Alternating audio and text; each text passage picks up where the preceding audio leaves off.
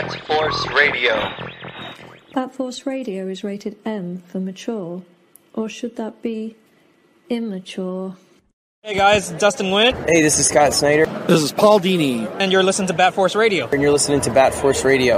You're listening to Bat Force Radio. This is Kevin Conroy, the voice of Batman, and you're listening to Bat Force Radio, so stay tuned.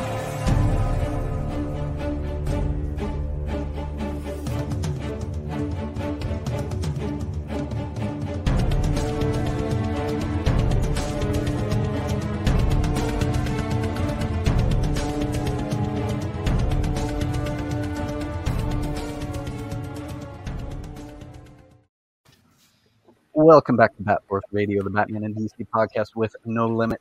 Fun one tonight. Let's get to it. We've got Tom in California. What's up, guys? And we've got Jesus in Jersey. Believe. And I'm Robin Cross in Canada. Okay, a few years ago, going back pre-pandemic, it was a simpler time. It was a healthier time. We had less dire worries, and there existed a sort of campaign to badger one Tom King into writing the Phantasm into his main Batman continuity. And when this finally came to pass, the artist spearheading it was one Clay Mann, one of our very favorites around here. This came to pass in the Batman Catwoman 12-issue miniseries from Tom King, Clay Mann, and Tomeo Mori. And fast forward to now, as of the time of this, we're looking at June 14th, we will be at the final issue 12 of the series. Joining us here tonight to maybe shed some light on what we will see at the end of the will they, won't they wedding story of Batman and Catwoman is, as I said, one of our very favorite, Mr. Clay Mann. Hello. Thank you, Clay. Hey, there's a hand. Artist extraordinaire, Clay Mann. Absolutely. What's going on, man? How you doing? Pretty good. How are you guys? Doing all right. We're good. We're all still alive and healthy here. Glad that we all have made it to the end of this run. You know, we all survived long enough to see it come to pass. You know, one of the big things in Tom's Batman run, you know, in his Batman proper run from Rebirth, the beginning of Rebirth up to issue 85, was one of the probably the most covered in the news event from that was the looking to be wedding of Batman and Catwoman, which obviously we know how things went there, and that story is now wrapping up in what you guys are doing in the Batman Catwoman story here. Yeah. Do you know if he still has to? Do you still have to have security for you guys when you go to? I mean, have you been able to go to any conventions? Yeah, I've never had death threats. Yet. Don't have that problem. I don't piss people off, so. I mean, that's not true. I can find people I piss off on Twitter. Probably. Well, there are people who will throw some insults your way, I'm sure, just for doing Batman and Catwoman together. There's this weird, there's sort of weird cliques that exist of people that want only a particular relationship between two specific characters to exist. And if someone is writing or creating a different relationship, there's this unreasonable hatred. And I don't know why that's, you know, they're not, it's not a documentary. They're not real people. Yeah, and it's also like, I don't really care, because right now, anybody buying that book has to be a Catwoman and Batman fan. Mm-hmm. So, and those are the people, those are the only people I'll listen to right now. Oh, I'm sure there are at least a few people hate buying it. Good. I wish there was more hate buying it, yeah. But... But even then, I mean, even the hate ones are kind of like, I like the art, but yeah. So I don't. but I don't know about this Tom King's writing. I want to say I remember. I can't remember specifically what Grumpler said, but he was talking about how, regardless of what he thought the story would be, he knew he was going to like the art. Somebody said that. I don't remember which one specifically, but definitely a testament to your art. Was this series, did they add on another issue, or is it always planned to be around the 12 issues? I mean, I believe it was always going to be 12. I mean, I even backed out of 3 of them, but yeah, I think it was always going to be 12. Yeah, I don't know if I can recall anything other than that right now. Yeah, you mentioned the 3 that you weren't in there. So Liam Sharp did cover 3 issues in the middle there. Was that just a matter of the scheduling, trying to keep to the schedule, getting all those that workload? I mean, it was a lot of stuff. It was just a lot of stuff all at once, and I mean, getting to the drama quick. I mean, other than there was a lot of personal stuff for me. There was also like I never was happy with the start of the book, and it kind of psyched me out because even when they announced it, I hadn't even drawn Batman 78 or 79. So like I still was drawing those, and it had a bumpy start with some talk with Dan and the wedding, and the 5G was going to happen, and there was a whole like I remember because you guys know the 5G, everything was going to go forward. Originally, like the ending of the book, I think they were gonna get married and kiss, and then all of a sudden be old, or there was some weird 5G ending to Batcat, and then that got scrapped, and there was just a lot of back and forth, but yeah, there was. I mean, I'm also blaming myself. I was late, but also some personal stuff that I don't get into. But you know, we all have that, and it can affect your performance and stuff, and then on top of that, my contract ran out, and I wanted, obviously, when you have no contract and you renegotiate, you want to raise. And I was basically told that I didn't really add value to the book, and it just really kind of hurt my feelings in a bit. And I just wasn't in the mood. So I was like, I'm going to take some time off, and that's what happened. Wow, dude. Which is interesting to hear because as much as I was like refreshing my memory and palette by rereading every issue, went back from start to finish. And as much as I like Liam Sharp's work, nothing against him or his work, it was a definite shift in like, I mean, his art and your art are completely different styles. So there was a complete shift in like tone. And I remember while I'm reading it, I'm like, this looks cool, but like, you know, like I really loved Clay stuff that was leading into it. And then when you came back on it, that was awesome because it was like, yep, this is kind of where I wanted, you know, what I wanted. So to hear that they said that about your art, number one, I don't know, I think I don't speak alone when I say they're batshit crazy for saying that out of their minds because for me at least, like... It was one person particularly. I don't even think they work there anymore. I don't know how much they represented DC at the time, but like, I don't know. It was kind of like, I feel like I bust my hump and I try my best, and it was a little soul crushing because I really enjoyed DC.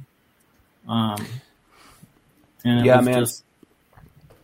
It's funny though that the person who said this to you was most likely someone who no book has ever been bought because of them. So it's funny for them to say something like that, especially when, like, I work in a comic shop and I can say that is not true. People will buy a book because your name is on it. So, well, I was kind of like, I'm gonna sound a little silly here and maybe big-headed, but like, I just didn't like that conversation with DC. So I actually like went and found retailers, and I picked some in California, New York, and here in Florida, and I emailed them, and I wanted to know sales. I wanted to know why people buy the book. I asked them to ask people who bought the book why they bought the book, and I felt a little better after I got their answers back. And I don't know, it was, like I said, it was just a lot of things all at once, and it was just too much. So I bowed out. I needed a break. So, how did you feel when you came back? I mean, I'm still out of contract. I have no idea what I'm doing after this, and it's kind of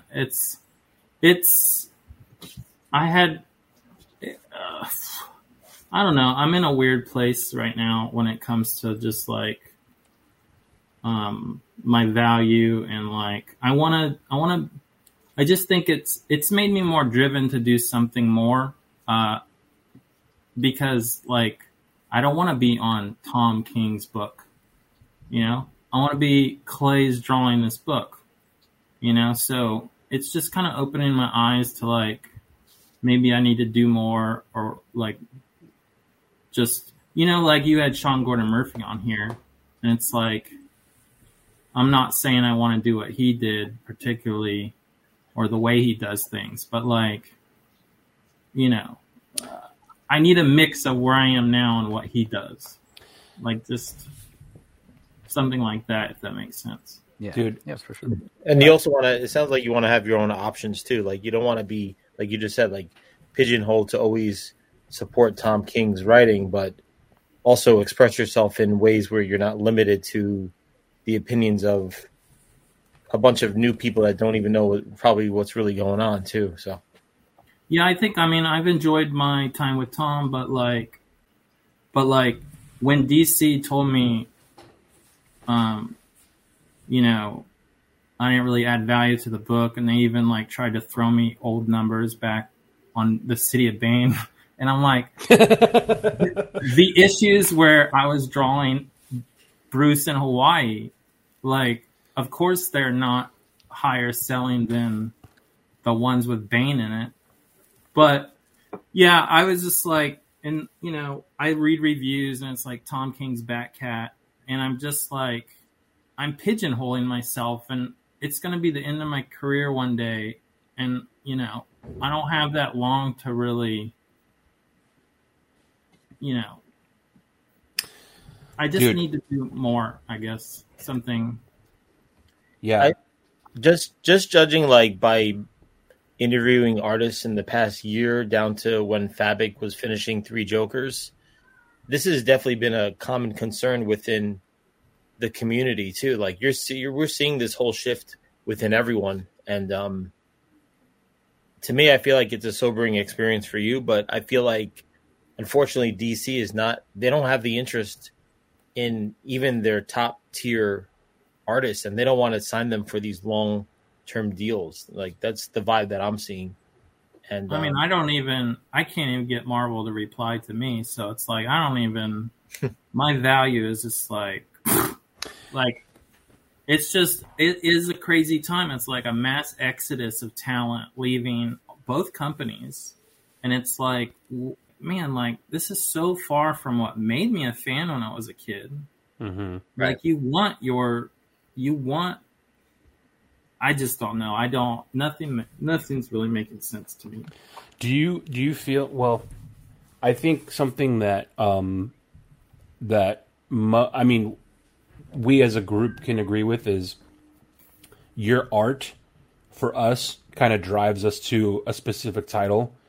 You know, like I didn't necessarily like it when they split off the Batcat from the main Batman, but the fact that you were still going to be on it, I was like, I'm still going to read that then. You know, like that's still going to be a book I pick up because that art is freaking insane. And I think something you were mentioning about like your worth, like I think it's a good time maybe to prove not just maybe to others, but like yourself on like what you're actually worth, because, you know, maybe this is kind of a great time to, you were mentioning like the last time we talked, you want to kind of do something with your brother. Dude, like most these like pieces of saying, like most of these artists who are fucking like rock stars, like you guys, like this is some of the best comic art like in history that we're seeing, because you guys are so meticulous and you're inspired by the really good stuff when you were kids, and so you're just like upping the ante every time. So we're cracking open these books just thinking like, oh my God. And then we're hearing like you guys don't have exclusive contracts, and we're thinking like, what the fuck? So maybe this is just kind of the universe saying that like it's time for you guys to do your thing. And I guess my question is, do you feel like there's anything else you want to do at a big two that is as important than doing something out on your own where you can feel maybe a little more free? Oh, 100%. I mean, I could pick if Marvel called me tomorrow, I'd be like, I'm a better artist when I drew X-Men last time, and I feel like I could really do good. Like, I could plus they're my favorite characters in existence. I mean, Batman's a 0 to X-Men being a 10 for me. So, like, I could only imagine what fun I would have. And it's just like, if I could just talk to you guys, that would be amazing. Like, it's weird.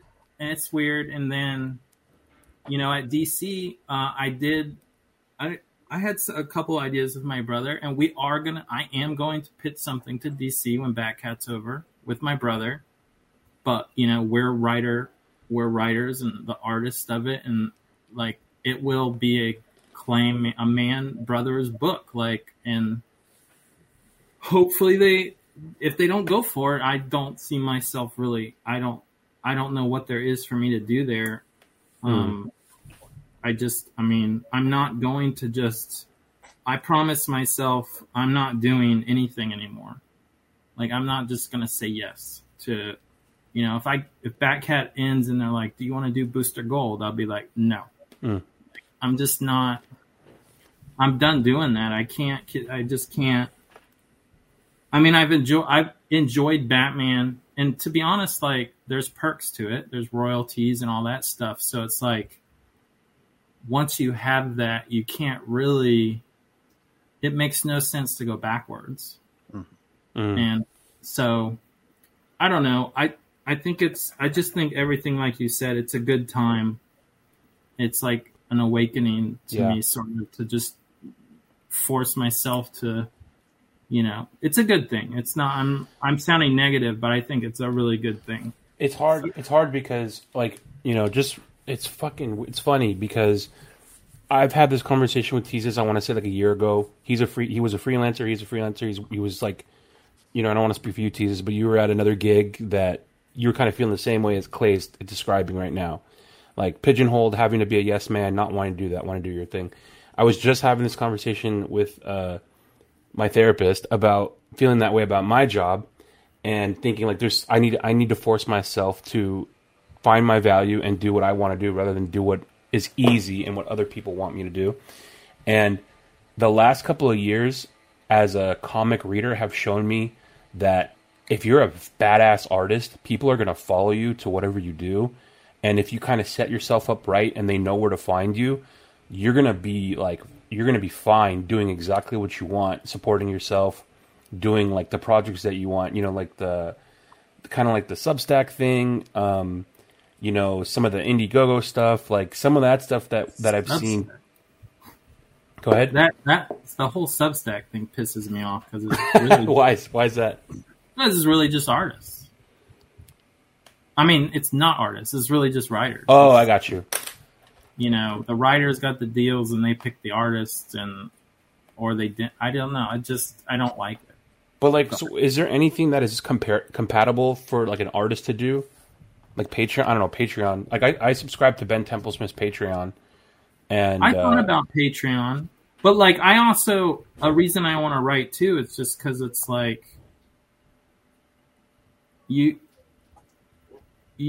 know, and I see, you know, man, this is going to just be one negative podcast. No, dude. No. Like, even just lately, like Brian Hitch, if you follow him on Twitter, like he's been talking about, there's several people, they just kind of talk about like, it's just kind of, it's tiresome, what artists don't get. Mm-hmm. And like, a writer is making more than the artist probably, but they get to do 6, they can do anywhere from 2 to 6 to 7, whatever books they want a month. So you're talking about a ridiculously higher income. And then they also get a Substack deal on top of it. And it's not envy, by the way. I mean, I'm not saying they deserve that, but I think artists deserve it too. You know, I'm not saying they shouldn't have it. I want them to have it, but I want artists, like, but artists can't do that because they cannot draw as fast as a writer can write. So like it's just like something needs to change. I don't know what it is, but it's just like, and honestly, I think the only change is I need to write stuff myself because that's the only thing that's going to solve it. Mm.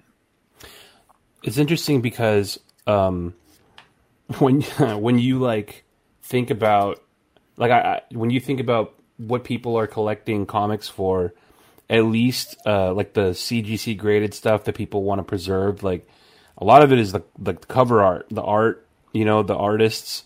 I don't like, for example, like if I see a book that someone is collecting, more often than not, if you have the opportunity to get it signed, like you want the artist to sign it.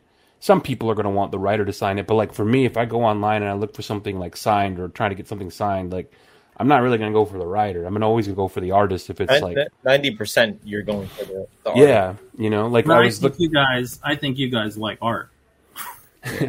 Because I mean, I've been in enough cons to know, like I'll sit next to Tom and he'll sign 10 times more than I will, and it's not. And yeah, he did do 10 times the books, but I'm saying like Tom won't have a dead spot in his line, and I will. And I do think people value writers more right now, which is fine.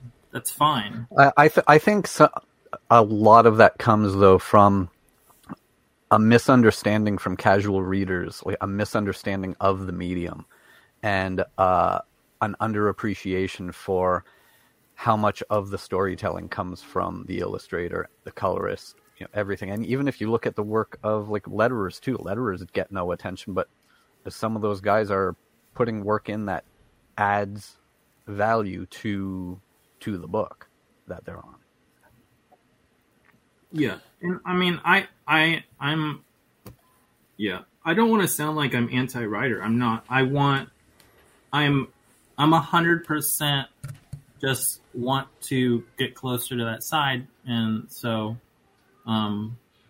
why can't artists do more like what Sean has done, you know?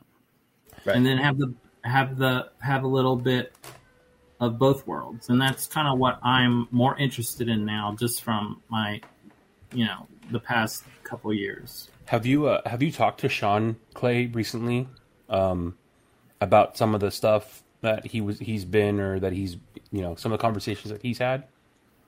I think he mentioned Zorro on your podcast. Yeah. I'm thinking, I'm talking more of like plans that he has that I don't want to speak publicly about it. It's more like you guys as creators probably talk about it. Have you ever chatted to him about that?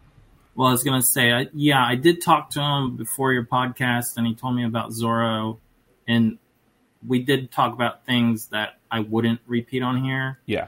And it's things that you're talking about, basically. Yeah, a lot of people, I don't think it's a secret. A lot of people think Sean is kind of big-headed. I'll say that out loud. A lot of people do. You'll say that. Right, okay. But you can't deny that he is a hard worker, and he's got good ideas. Like, he's trying different things, and I'm all for that. Like, yeah. I, you know, and not to speak for him, but kind of going off of what you're saying, and a little bit what you mentioned earlier, and you know what kind of hit me and reminded me of it was, he's writing Catwoman, or he's writing and he's drawing Catwoman Lowly City. Cliff Chang. When he came on and we were talking to him about that book, one thing that he was asking us, he asked us a question, and I remember saying, I feel like DC isn't doing shit to advertise this book, and it's a really good book. Yeah. And very underrated. And not to jump in, I'm sorry. You could just tell in his voice that there was just an anticipation of, he didn't have a dial on how it was going to be presented or reacted to, because you could just tell he didn't have the marketing support. Yeah. And he was kind of walking in the dark. And to be honest, I'm kind of curious how the sales are going, because it's in this large format that it's not really designed for the average comic book reader, because it's at a higher price point of, let's say, $8. the average guy is not going to pick that up unless they really know what they're getting into. Well, I mean, book for $5, you know. When they were launching that book, I heard a lot about it, or I was interested because I saw the covers and stuff. But yeah, I mean, DC will just hate me if they listen to this. But yeah, they have a huge problem. I think all companies do, and it makes no sense to me because advertising for them is free. They will tell you a book's coming out, and they'll pimp it some. But then, like for Batcat, it's 12 issues. They don't talk about it. From issue 2 to now, they don't talk about it. Like imagine like a TV show having like, I mean, I just saw advertisements for season 4 of Stranger Things. I mean, just imagine them not saying anything and leaving it up to a customer to just find it on Netflix. Yeah, they just advertised season 1 when it came out, and then they didn't advertise the seasons after. Yeah, and it's like just why? I mean, for example, like Batcat 12, they do get married, right? Yeah. They do. It's not a joke. They're getting married. But like I did reach out to DC because I had a retailer literally DM me and was like, after the whole thing with Batman 50, I know you can't tell me, but like, can you point me in a direction because my fans will want to know and I need to order. And if I don't order and then they do get married, I'm going to get in trouble. And if I over order because I think they're getting married, then not again. And I'm like, they're getting married. I was like, they're getting married. And I reached out to DC and I told them that, and I'm like, can you maybe just like, do any advertisement on this at all? And the answer I got was, you and Tom are doing fine. Fuck.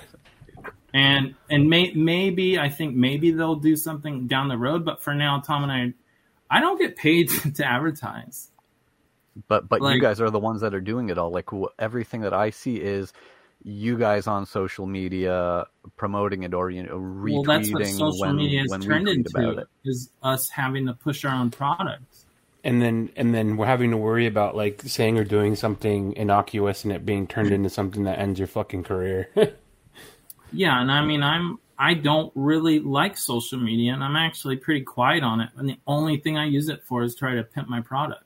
Mm-hmm. But like, since I don't use it a lot, I also don't gain as many followers. So it's like, but DC has millions of followers. Can you just, what does it cost DC to tweet a picture and then to say, the wedding's coming, Batcat 12? Mm-hmm. What is that? 5 minutes of someone's time? I don't understand. That they already have a person running the social media anyway.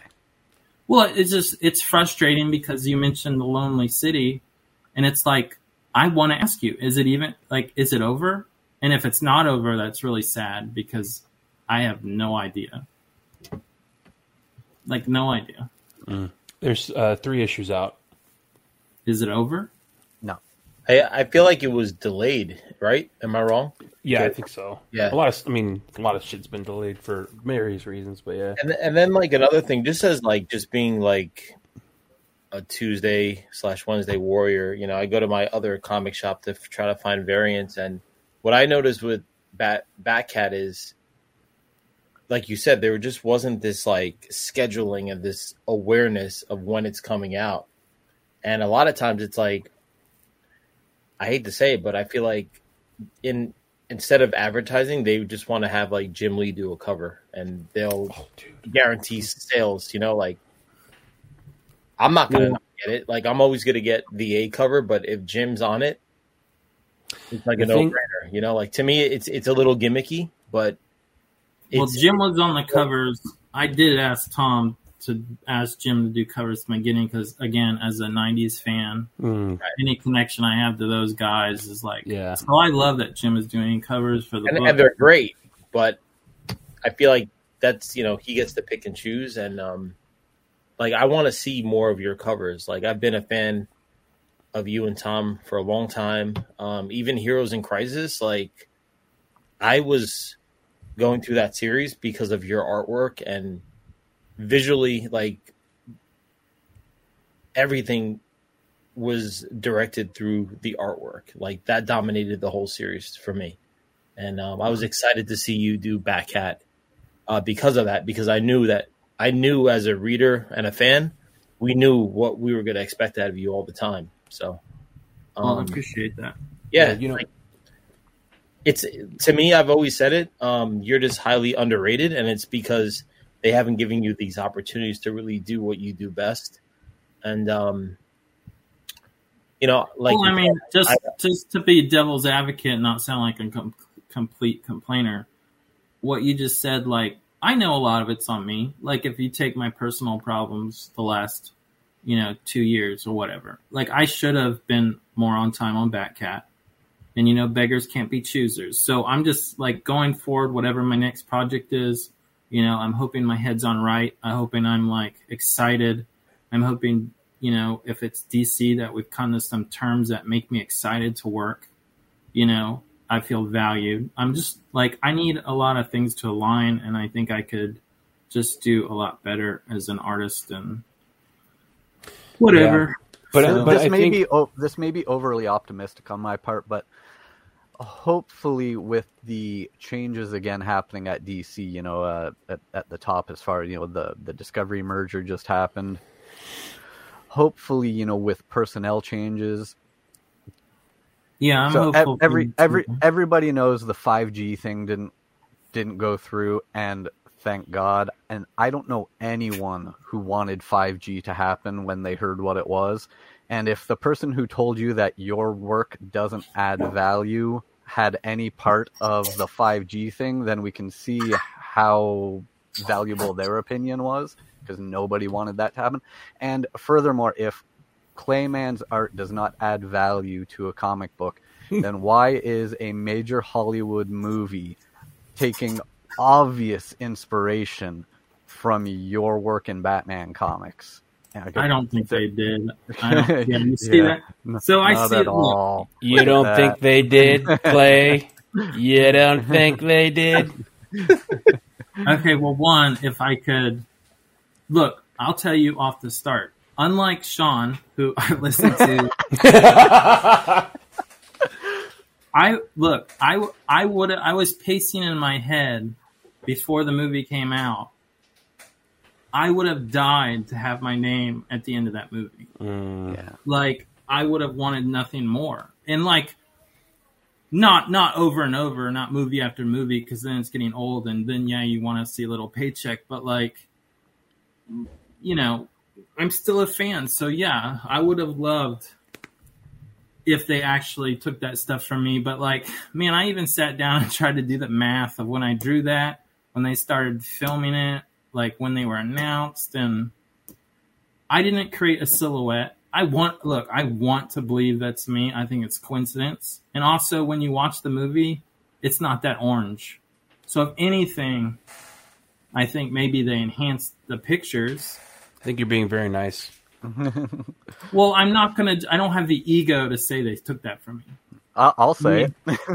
Yeah. I mean, well, I went to the premiere in New York, and I sat one seat behind Jim, and even, they had already listed the thank yous online, and I wanted to be on the list so bad, but I wasn't. So I think it's coincidence. Silhouette. There's a lot of coincidence. I'm going to respectfully disagree and say that your name should have been in those. Well, yeah. I mean, I wish. There had to have been, like, these panels up on a wall somewhere, when they're talking about certain things, that I would think that it's just too close. Also, regardless of the time frame, we all know now that time is a man-made construct, and ideas, they transfer and they correspond beyond space and time. So just the fact that you were already ruminating on this idea and these panels, you were already putting it out there and manifesting. I did do the math, and they could have used it because I drew those when Pattinson was filming when he was finishing Tenet. So it could have, and again, that's why I was look, the fans made me want to believe so much. I got this stuff on Twitter every day. And I'm just like, please, please, please, please, please, please have looked at my stuff. And they definitely did. And it doesn't even stop at these ones that we're looking at here. We talked about this before we started recording.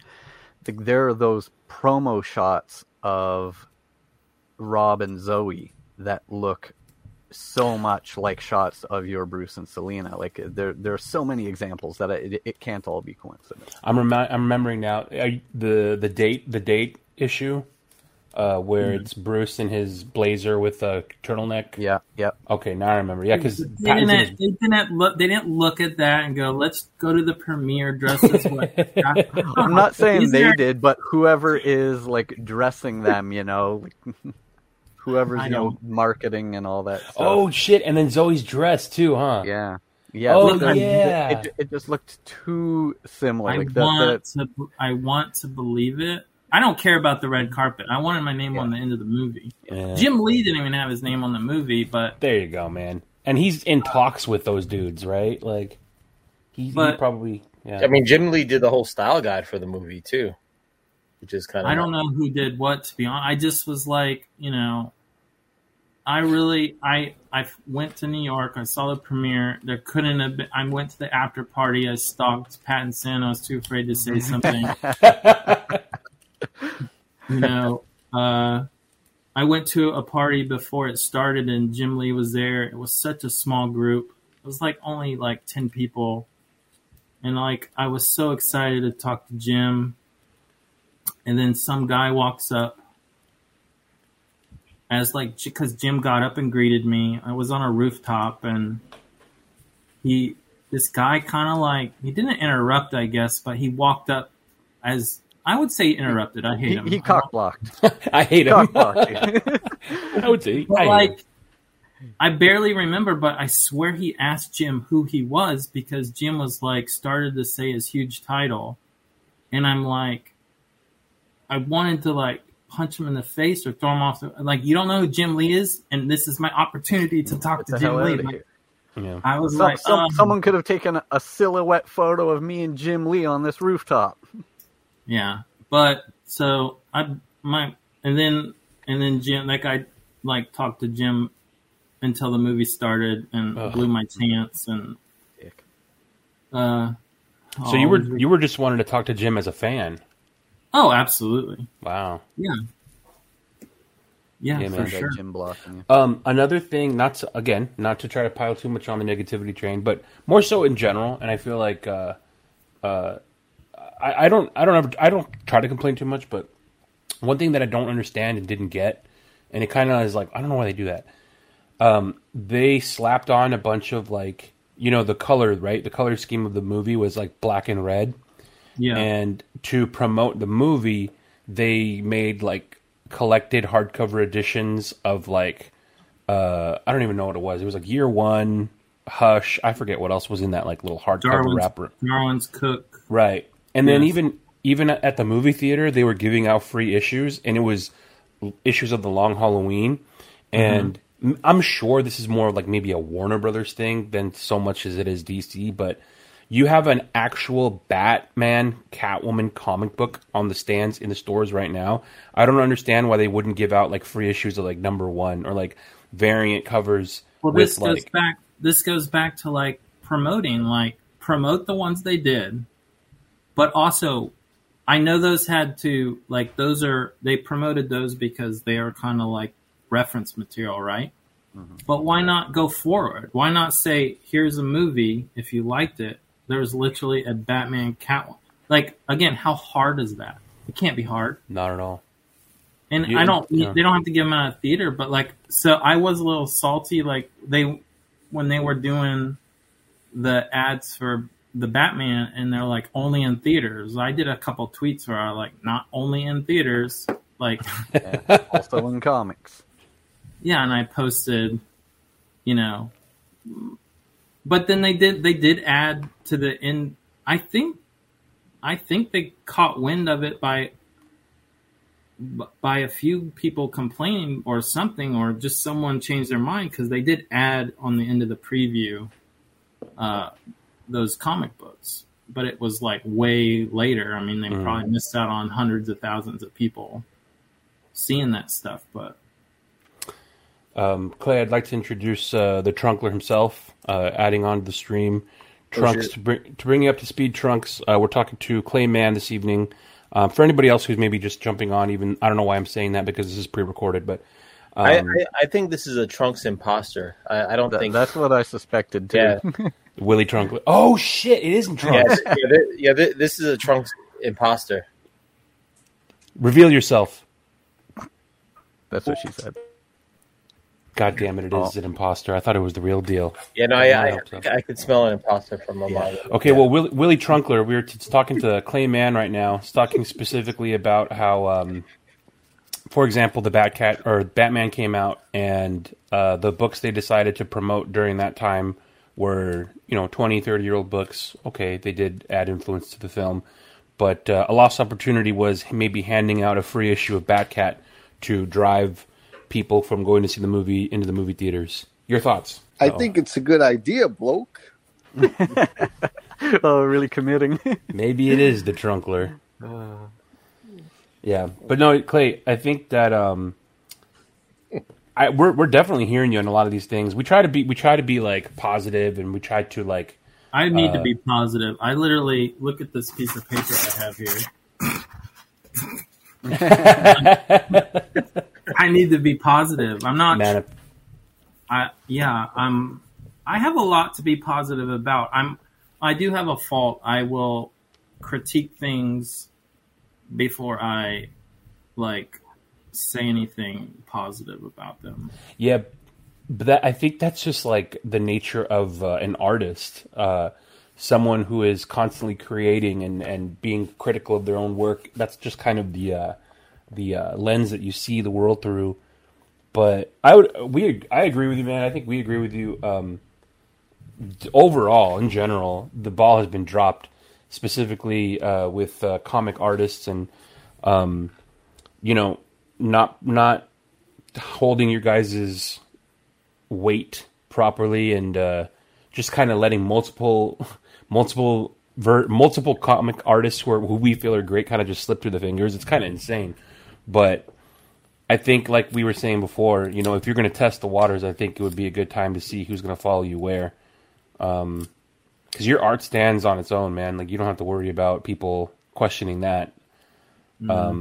Maybe you got to, like you said, maybe to prove to yourself, flexing your writing muscle. That'll be the fun challenge, I think. Yeah, and I mean, I would hope it could be. I want to stay at DC, so I'm hoping I can do something there. Well, I don't want to. Obviously, you have a pitch ready for your brother for DC, so you don't want to give that out because you want them to hear it first before someone else steals that idea. But hopefully, they go for that. But let's put that one aside. If there wasn't that one that you were pitching and going for, is there any other character that you feel would tantalize your taste buds to kind of try out? At DC? Yeah.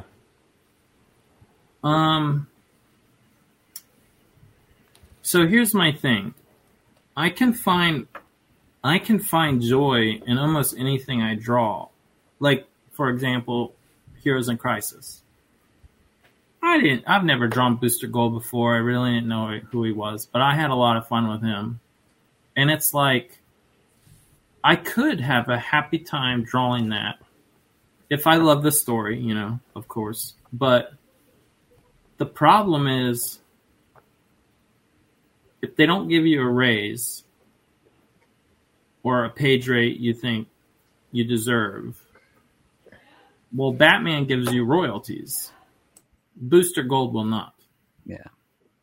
And it's like, so then when you're counting on things like that, it's a tricky place to be. If money was not part of the scenario, and look, it's real life. It's going to be part of the scenario. I would, there's so many characters at DC that would be fun to draw. But like, you have, like, I have to be responsible. I have to think about that. Like, I'm not going to go draw a nobody character. That's another thing. It's like, they should be investing big names to draw less known characters so they can potentially become great characters and like people want to buy them. And then you don't just have Batman selling well, you have titles selling well. Like, you know, Batman isn't the character that needs the biggest artist right now. It's these other characters. Yeah, and then also, like, if you see the assortment of every week, Batman is 70% of what's out there. And as much as we love that, we also like diversity because we don't want to be reading 4 or 5 Batman stories at the same time. You want to be able to really enjoy and differentiate what's going on and the offering. So it's like you said, it's like, why wouldn't you push more characters, you know, just to show this range and to kind of have more of a presence. It's a hard position to be in because if you're an artist and you get offered, you know, let's say even Superman, you get Superman or Batman in front of you. You're going to make more money on Batman. You're going to sell your original art for more than Superman. And it's like, this is why no one really wants, I mean, I'm not going to speak for other people, but like people will want to be on Batman probably. And then you're like, you know, how are you going to get a big name creator to a small character? You know, I don't know. I don't know. I wish sometimes I could like just go to DC and sit in a chair and be schooled on like all this stuff because there's got to be something I don't understand. There just has to. I think a big part of it is they don't have things figured out themselves. So it's like, it's really what it is. Like in all aspects of industry, because you know I come from the apparel world and I design stuff with DC licenses, and we go through WB and there's no one that we know.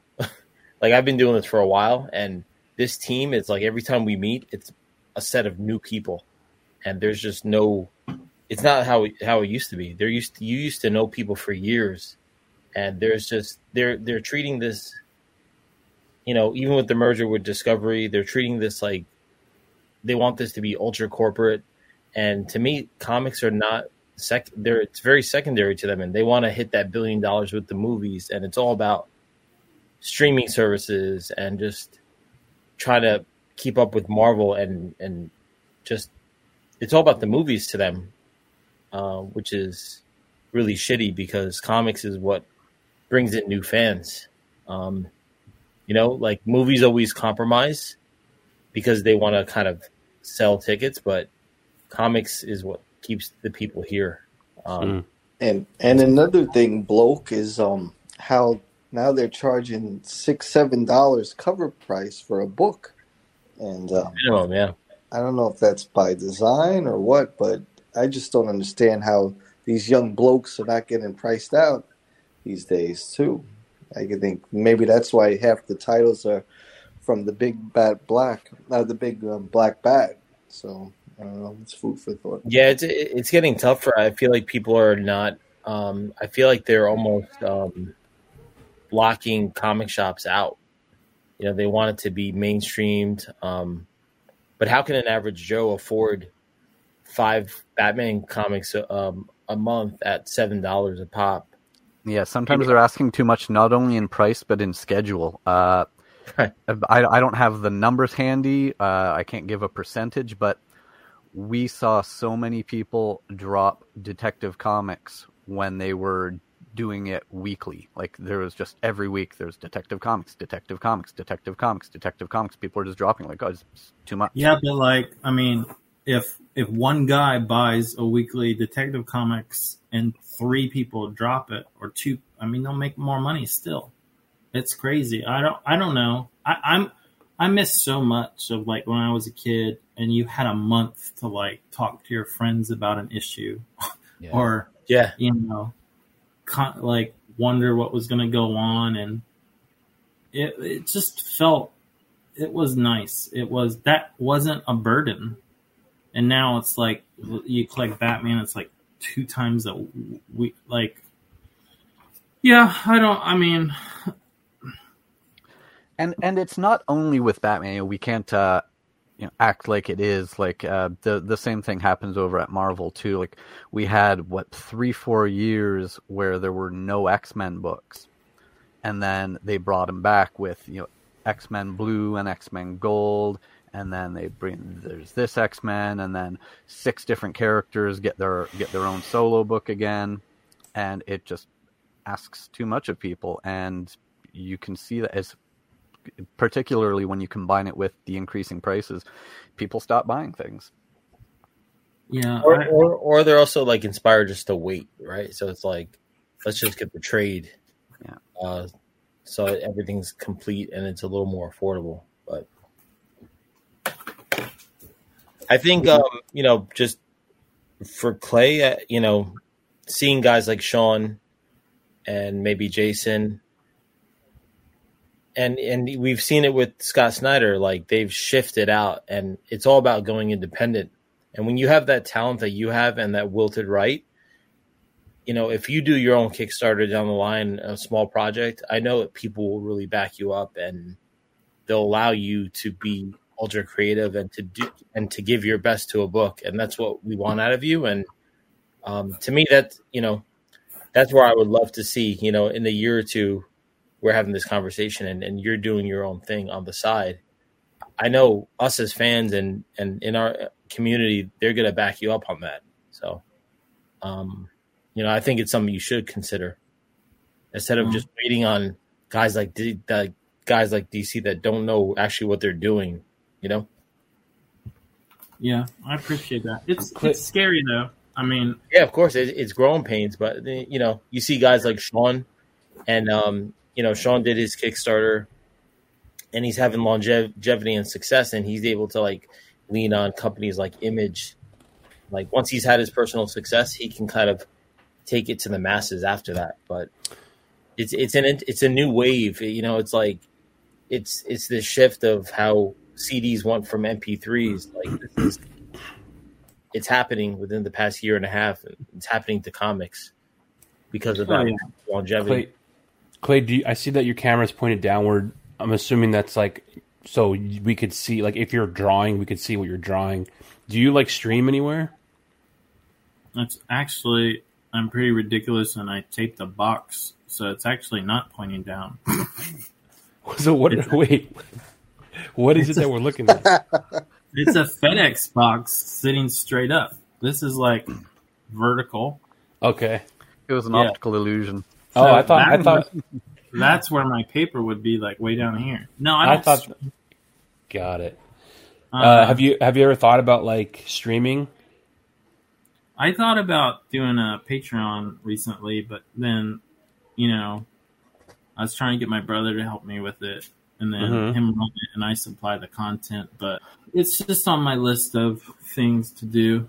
Dude, I think that once you see that success with like your own independent like thing, it's just going to make you hungrier to keep doing that, because the thing that you have that like writers don't is that you have the ability, and I don't know how much you're allowed to show, like when you're in the moment drawing things. I know you could probably tease certain things, like obviously it's going to be a Batman book, so you could probably show yourself drawing a Batman or a Catwoman. But like writers, no one wants to fucking see them sitting typing out words. But artists, like people will join your stream to watch you draw and watch your process. And the reason I bring that up is because unlike a writer, you have the ability to build a following based on just your craft and them wanting to watch you do what you do. Yeah. And like the more time you spend doing that and building your audience that way, they're going to follow you wherever you go, and it's people are doing it with literally everything, any kind of task or whatever they can do. People are creating these little communities of their own fans, and then those people then will follow you to any project. And David Finch's YouTube channel has gone crazy. Yeah, YouTube. I just actually watched one of his videos. What was it? Killer Croc. Yeah. Oh yeah. Yeah. Dude. It's cool. That's another cool thing, is seeing someone expanding, because we've seen Dave's work for, it's been a couple decades now that he's been working at the big companies, And we've seen him paint things before, like, everyone knows that Brightest Day cover that he did, the White Lantern Batman. Mm-hmm. But seeing him tackle new techniques and just get really good at those, it's fun to watch an artist that you love doing new things. And I would totally watch you doing the same thing. I really like his stuff. He told me years ago a book he was working on, and I'm just waiting for it to come out. Yeah, I know what I know what it is too. I've been sworn to secrecy for what feels like forever. It seems like everybody knows about it, but you're not allowed to talk about it. I feel like that too. And like there are so many hints out there, like even with people who haven't been told, there are so many signs. But just no announcements have been made. It's crazy. Yeah, any video based platform, YouTube would be good. YouTube's okay, but something that like Patreon allows is like your feed every post has a better kind of like it's more user friendly to build community and like connect. YouTube isn't as linear as like a Patreon, and I'm trying to think of maybe something else that would be similar, but like if you stream on, what's that? We can't understand something robotic. Yeah, but yeah, like Patreon, you can like stream. You could use a different like you can send a link for like a video stream, and then they can join doing that. And then in your Patreon, you can make a post, and then everyone can comment under it. Then you can communicate back, and that kind of thing. So like, you don't have to worry about social. Go ahead. Yeah, I've been looking at them, and I've been looking at a few people's Patreons. It's just like, I'm an idea guy. I need to follow through on some stuff. So, yeah, dude, and you're like, it's a very silly comparison, but you guys are kind of like artists, comic artists, or almost like professional wrestlers in that I can pick up a comic book, and if I don't know any better, I don't know how much time is put into the panels and the pages, right? Mm-hmm. And if you just turn on the TV and watch a wrestling match, you just see two guys like duking it out. You don't realize like the travel, the waiting, like all the physical toll. And it's still real to me, damn it. Yeah, like I was thinking about, man, like comic artists are kind of like pro wrestlers because they're like sacrificing their body, and it really is. You guys sacrifice a lot, and you're doing things almost like in the dark and hidden away from us, and we get the nice, crisp, end result. But people really don't know how much you guys are really busting your ass, doing what you got to do. Yeah, and it's also like you guys make it look easy. You create this illusion that it's just so seamless, and I find myself when I'm reading a book, sometimes I have to slow down because it's visually so smooth. And to me, I'm like, man, let me slow down because I'm like, man, someone busted their ass to get all these panels done. Enjoy every little part, Yeah, I should start a Patreon because you guys would see how hard it is. Dude, like, I erase so much. Like, yes. I am envious of artists who, like, look, I'm not. People will say Clay's not fast, right? I hear that all the time. It's not that I'm not fast. I erase so much. Like, I just can't. I cannot draw like that. Like, you'll think it's funny. You think it's funny, but when I get in that mindset, right?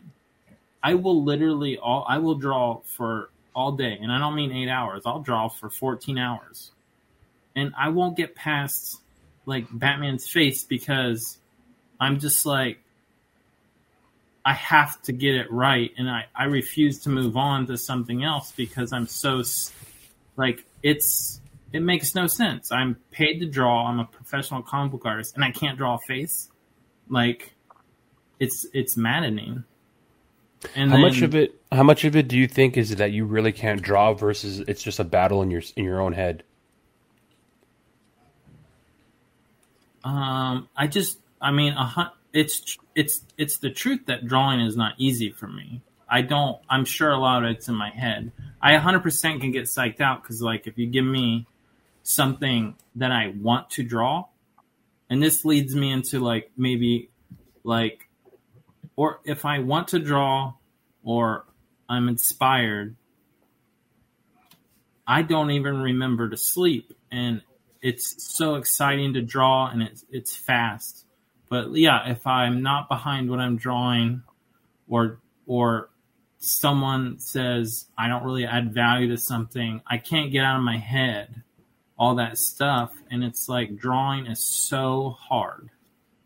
And I can't turn my head off when I draw either. So if I'm in a positive place, that's awesome. If I'm in a negative place, I can't draw. I will be drawing all day, but there's no result. If that makes sense.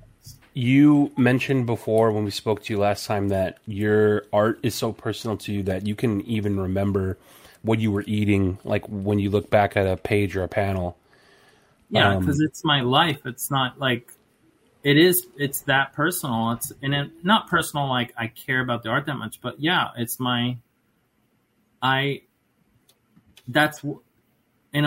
I don't know if it proves it to people, but like that's like if I'm sad, all I will remember I was sad, and I'll be sad all day drawing it, and that's why I remember it.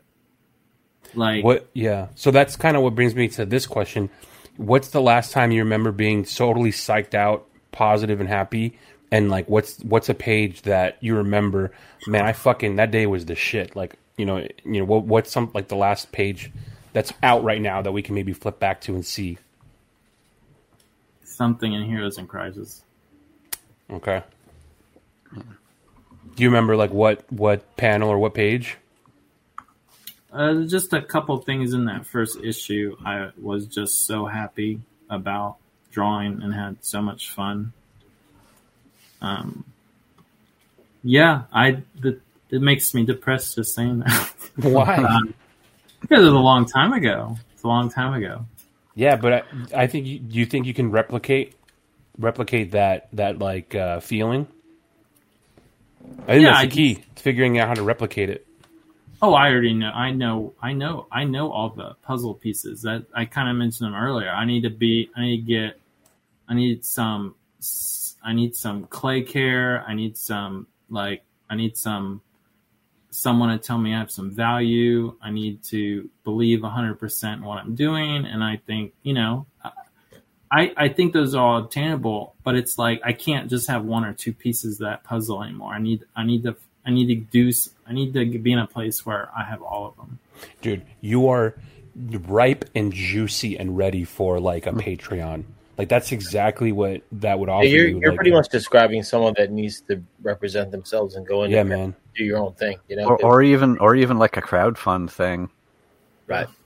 Yeah, you definitely have a big enough fan base that if you and Seth just decided to strike out on your own and do, but I don't like this kind of thing on your own, and people would back you for sure. But I'm also like, I love comics so much, like. Yeah. I really think I could find that too at a big two. I just, Well, again, I have to say that that's some terrible talent management. Obviously it's a negotiating thing. It's about saving money to tell a creator that they don't add value. But Jesus, are you horrible at giving a pep talk to someone who is creating work for your brand? Well, telling them something so negative. That's hurting you in the long run. After they said that to me, I said I did go up higher on the chain. I said I refuse to talk to that person again. Good. And for being a dick. And they, I'm not going to say names, but then they started all the the normal things you hear every time you want to raise. And I'm like, can you just tell me you don't want to pay me more? It's your job. Can you word it like that for me? Like, I don't need to hear all these things that are like really hurting my self-esteem. Can you just say you don't want to pay me more? And they did. Yeah. They literally said, we don't want to pay you more. I said, thank you. Could have just started with that. Yeah, like, thank you. Like, okay, I get it. But like, the damage is already done. My feelings were hurt. But I think the reality is that was just something that they in a very shitty way thought would be easier to say than we don't want to or we can't pay you.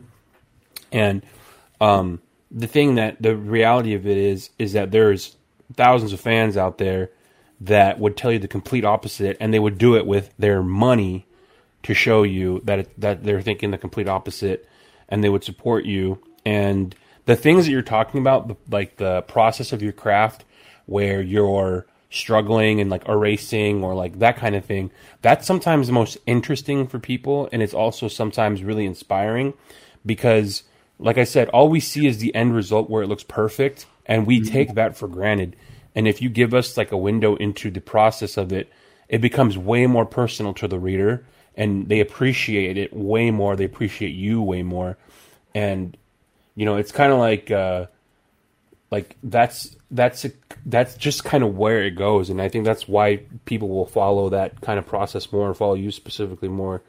Like, you're ready for it, man. You're ready for your coming up party for sure. And also, I think it's also a good time now because as difficult and shitty it is to not have an exclusive deal, you have the freedom then to do things on the side. You don't have to tell them, oh, I can't, or I'm not going to do this or that. Like, you can explore shit while you're, you know, kind of working out with them, right? Yeah. I mean, I've had two interesting offers as a 90s fan that I'm kind of excited about. And I didn't have to say no because I'm not under contract, but like, I know I'm afraid someone will laugh. Rob Liefeld. He asked me, like some people, he's, you know, he can go both ways for people. He asked me to do a page in like a profit book he's doing. I said yes because it's Rob Liefeld, and I have to pay back what he did for me as a kid. So obviously I have to. Did someone laugh? Nope. No, not that I know. I thought I heard it laugh. You're not the only person who speaks positively of Rob around here, and it's interesting for how much shit he catches online. You know, I don't know if it's his personality, the way he says things he's saying, but he catches a lot of shit online. But the things that I've heard from other comic pros, like specifically illustrators, I hear nothing but great things. I mean, his negativity towards DC has rubbed me the wrong way sometimes since I worked there, but also, like, if he didn't, I don't know. I mean, maybe I'd be where I am now if he didn't draw comics, but 100%, if you take Jim Lee out, Eric Larson out, Rob Liefeld out, I'm not drawing comics. So when someone who's a hero to you asks if you want to do a page, it's like, yes. And then Tom McFarlane asked me if I want to do a Spawn cover, and I'm like, have to, yes. See, that's another example of you adding value. If you do a Spawn cover, just like when Sean Murphy did one, I'm buying that fucking book. Your stock just naturally goes up because as a fan, you know that Todd has reached out to you and he respects you that much. Yeah, so I mean, he said if it took me, I haven't done it yet, but he asked me a while ago, but he says if you draw it in a week, I'll publish it in a week. If you draw it in a year, I'll publish it in a year. So I think the offer is still good. Nice. So I'm going to do that as soon as I'm off Batcat. I'm going to handle Rob's thing and handle Todd's thing. And I'm looking forward to doing something for myself as like my little kid self. Like, sounds fun. That'll be some battery recharging for you. Yeah, it's what drove you here in the first place. Yeah. That's awesome, man. I think you need to lean on guys like Todd because he knows talent. He knows he's like, you know, I don't want to say he's anti-establishment, but he's the guy that started all this. You know, if it wasn't for him walking out, he wouldn't inspire guys like you and readers like us because we're all part of the same generation. But Todd knows how to grow his business and his brand, and he doesn't need. He's grown so much that DC is still as someone that has competed against DC, they're leaning on him to make product for them. Like that's what's so funny. I need to do his cover or something. Drawing his finger, you know what I mean? Like, I need to their whole product line, you know? Yeah, I need to do his cover so I can ask him why he didn't make a Phantasm toy. Like, I'm sure he's gonna do it. I mean, look, I don't know, man. Dude, I got a Clayface. Oh my god, look at that! So if there's a Clayface figure, that means a Phantasm one can be done. I don't think he's anti-making any figure. If you can convince, like, I don't even know if you have to convince him. It's just like I don't think it's on his radar. I feel like I don't know who's responsible for that decision, but it's like, and we also need light up eyes as well. And I don't think he know. I mean, I don't think he's aware too much of what doesn't have a figure or what doesn't. You know what I mean? Like, I think he, like you said, it's just not as on. Maybe someone just needs to put it in his ear, and then he'll get excited about. Oh, and we got to do a Phantasm figure. Yeah, and not just figures, but since they're bringing the Batman black and white statues back, give us a Phantasm black and white statue. It's just like Ghostmaker has one. And I'm like, how does Phantasm not have one? Ghostmaker has a figure, or it's coming out? It's coming out very soon. I saw Jorge holding it. Dude, speaking of, sick Great Ghost posters on the subway. I think that was issue... Yeah. I forgot what issue it was. It's funny when that story started. I wanted Grey Ghost in the... I feel like Sean and I chase each other a little bit. Yeah. Yeah. Because we're both fans of that cartoon. But, like, I remember... Because, the Phantasm's in that book because of me. I had no... But that's as far as it goes with me. I had no control of what he did with her. Yeah. Yeah. Well, you asked Paul Dini if it was okay, and he's like, yeah, why not? Yeah. Well, I had to convince DC to let us put her in the book, and, I also had an idea that I pitched to Tom about using the Grey Ghost, and I think Tom said it didn't make sense, which I would argue with, but which I just assumed he didn't want to, which is fine. He's the writer. But I did want to draw Grey Ghost really bad. I wanted him to mentor Bruce. I'm trying to remember what my reasoning was. Oh, because in the book, if you guys are reading it, you know how Catwoman doesn't kill the Joker until Bruce is dead? Mm-hmm. Mm-hmm. Spoilers, but yeah. I mean, that spoiler's been around since. Yeah. But, yeah, it had something to do with that. I think I wanted Grey Ghost to mentor Bruce, and that be the reason why he wouldn't take... I don't remember. I just remember... After Tom said no, I was like, well, he's going to be in it no matter what. And so, fucking put him on a poster. Put him on the posters. Another cool thing through the series, though, just piggybacking on that, I like your use of Batmobiles. That's always a cool thing to see. Just old ones? Yeah, just getting the animated series Batmobiles in there. I think I refuse to draw a new one, so... Yeah. Well, why do you need to create a new one when there's so many cool ones already? Also, I think you had the 89 in there. It won't get attention. Tom doesn't draw car scenes, so I'd draw it for one. It doesn't make sense. Yeah, that's true. But yeah, he's driving classic cars. What's wrong with that? Nothing at all. It's awesome. So, man, what is your time frame as far as you pitch this thing with your brother to DC?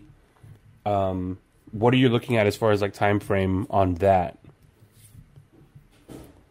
Getting it done or started, just the where as far as right now, because you got to finish Batcat.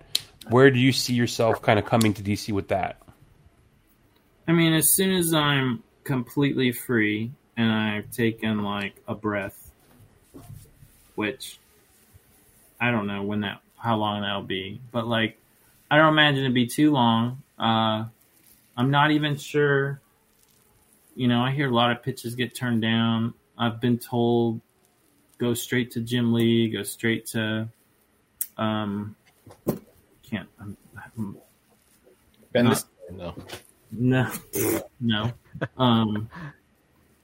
Man, Marie, just go straight to the top, or do I go to an editor? And I'm getting mixed stories on it, so I don't know what I'm gonna do. I have Jim Lee's number. Maybe I'll call him and be like, for 10 minutes. Call him up, talk about 90s X-Men, and forget to pitch. I'm not going to fanboy. I just like, oh, well, I mean, I have my X-Men door poster. I'm waiting until I'm at a con with him because I will take it and I need it. Oh, signed. No way. Yeah. From when you were a kid? Yeah. Whoa, that's awesome. I mean, I'm still a fan. I just bought a Wildcats poster on eBay that he did. That's very sick. On my wall right now.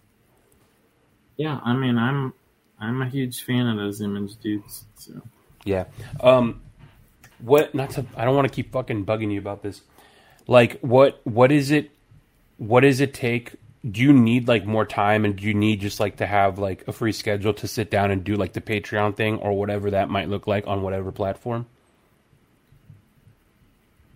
I'm not looking to add things. I'm not looking to add work to my thing. So like, but I told my brother, like, I will give you 50% of whatever I make if you want to be like my boss and say, you need this, I'll give you product, I'll film something, I'll give it to you, but you do all the online stuff for me and all that.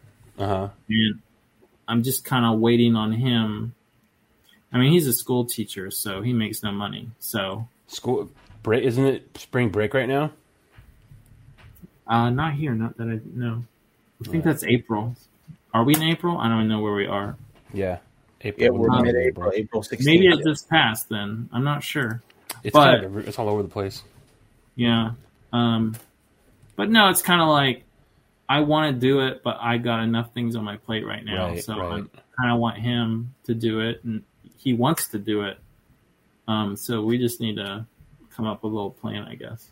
Dude, when you do it, you have a built-in, you got a built-in street team to push it wherever you put it out on. So we're ready, man. I just need more than like 20 people, or I might hurt my ego. Well, I mean, if you just judge it based on the streams that we'll get off this episode, like that, that's a pretty good deal. We get surprised at who still listens to this shit. Like, especially like we'll put this up whenever this goes up that night. Into the next morning, we'll already have at least 200 streams on just one platform. Mm-hmm. And it's the middle of the night. So there must be people who like work night shifts that are happy to have some content to listen to in the middle of the night. And yeah, man. So they'll come check you out for sure. As soon as you have something out there, we'll blast it out and we'll reroute traffic to you. Well, I appreciate it. Yeah, dude. So we talked about it briefly, but you have this Batman Catwoman comic book that's been running. We've got one issue left. We're 2 months out from the final issue, but what can you tell us about issue 12? They get married. Fucking right. So crazy. Like for real. Yeah, not the I don't want to call it a fiasco, but this was another thing. So issue 50, for everyone who was reading back then, issue 50 of Tom's run was super promoted as the wedding issue. And then because of, how the story was always intended to go, they weren't actually getting married in that issue. But so much promotion was put into this is the wedding issue that there was a big backlash. But now everyone finally gets what was always intended to be the end of that story, is we're seeing that finally happen now. And guess how much promotion it gets now? That's probably why. I think my editor asked if they actually get married, like DC. People have PTSD. They get married, but also it's not canon anymore, so maybe no one cares, or canon, that's a whole nother argument. But, do you think that the canon thing, does that make it more fun, or do you not care either way? I don't care because I would never. I don't care about canon that much because like how. So you're telling me so Tom King writes Batman for I don't know 80 some issues, right? It's canon. It's canon. Yeah. Then he gets taken off Batman to only continue his story, and now it's not canon to you. Like it just doesn't. It doesn't. Every time a writer switches on Batman, you might as well pretend the last writers wasn't canon anyway, if that's really your thought behind it. Because everyone can just read, Tom has Catwoman really, invested Bruce and Selina, but like Tynion takes over and all of a sudden they're not in one day. Like it doesn't, I don't know. I don't care about that stuff. Yeah, but it's sort of like the next creative team puts a coat of paint over what was done previously. Yeah, and like you look back at all the stories that so many people hold dear, and it's turned into canon. I don't think a wedding will turn into canon because it's just not the same thing as like Batgirl getting shot or Frank Miller's, stuff he's done. But I don't really. I think anybody who's reading it and enjoying it, it's as real as Superman can fly to them. So it just doesn't. I mean, it's just. I don't know. I don't see the argument really. Yeah, I think people wanted this to happen, and it gives redemption. Obviously, when it didn't happen, Tom got all this negative feedback on Twitter. So this is his opportunity to have that closure and give people really what they wanted. So, I don't know. I felt like I had kind of mixed feelings because it was such a big event. Like at that time I worked in Midtown and I went to like Midtown Comics at midnight and we thought this was going to be this whole big event. And then there was kind of word that it didn't happen. And then I remember, I think the next issue was San Diego Comic-Con and I met Tom, I met you there. And there was this whole vibe that like shit, like people were getting kind of pissed about it,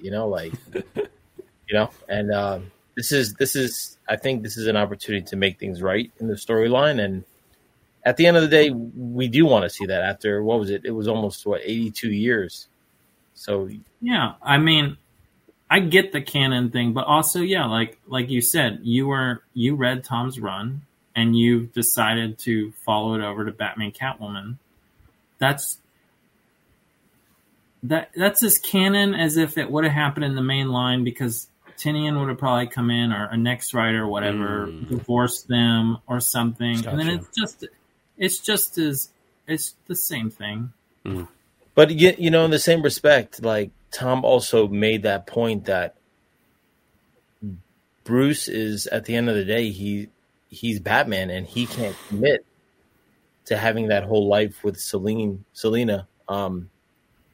Initially, and it kind of transcended and turned more into like a mental thing. But at the end of the day, Batman can't really be married because he's married to his purpose. So yeah, I mean, it's kind of like the ending of the Batman. Like he could have ran off with a love, this girl, and they just decided not to. It's just too fucking complicated. It's just not going to work. As much as they convince you for like 10 seconds. As they drive back and forth, you think it's going to happen, but you also know it's not going to happen, So, yeah, I think it's interesting. And, this is the opportunity to give fans what they wanted. It's like, so I'm all for it. I was disappointed in the beginning, but there was the other side of me that said, yeah, it's not going to happen because that's just the complexity of the storyline and the relationship. So, I was excited to have this sidebar. And to me, it's kind of like, to show this longevity of Tom going through 85 issues and then Tynion going through, what was it? 115, 120. And then Josh, like, I don't know. It just shows that DC's they're a little confused, like, you guys had the biggest run. Tom had the biggest run. And now how many more times? Like, thank God the run is still going on, because I think once it hit 100, there was kind of that feeling, when 5G was coming on, that they were going to cut this series. Yeah, reboot it again, the new number one. Reboot it again, and everyone's like, shit, like, we've committed so much of our money and our time and our efforts.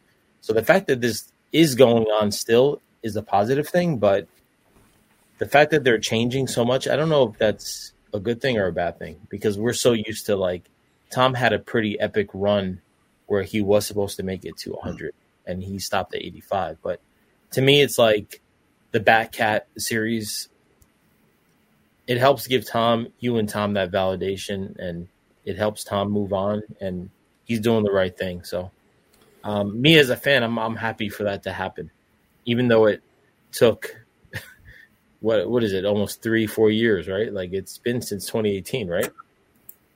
Probably. I mean, well, you'll get your wedding. I thought, that being said, I thought it was kind of silly. People freaked out so hard when it didn't happen, and that was just. I mean, and that was solely because of all the marketing that they put on it. Yeah, it was heavy marketing. If they had done their usual level of marketing, then there wouldn't have been any anger. I mean, how many issues of Batman 50 did they have? I think all the variants. Over 500,000, I think. Yeah, I own most of them, so they didn't sell it, man. 50, like, they had every artist and their mother make 2 variants of each. I did pull every Jim Lee. I don't pull every variant of every book, but I did pull every Jim Lee variant of this book. So it gave us Jim Lee variants, which I think that was a good thing. I think so. That's one good thing that came out of it. Clay. What? Yes. If you look back at the Batcat stuff, what is actually? Let me go. Let me go around this way. We'll save the best for last. Teases. Who is the coolest looking character that Clay drew? Tease you. Okay. When you look at the Batcat stuff, who is the coolest character that Clay drew? Just visually. I mean, mine's going to be so biased. I mean, it's definitely Phantasm, because we've been meeting, and the way that it was stylized, like, we've had him on before, and there was always talks about it, and for us to see it, it's like, shit, like, who's going to do better than that? I'm looking at it on my screen right now, and I want to see a spin-off, or I want to see more of this Phantasm art, because it just looks fucking sick, and it looks updated, modern. I give ideas, yeah.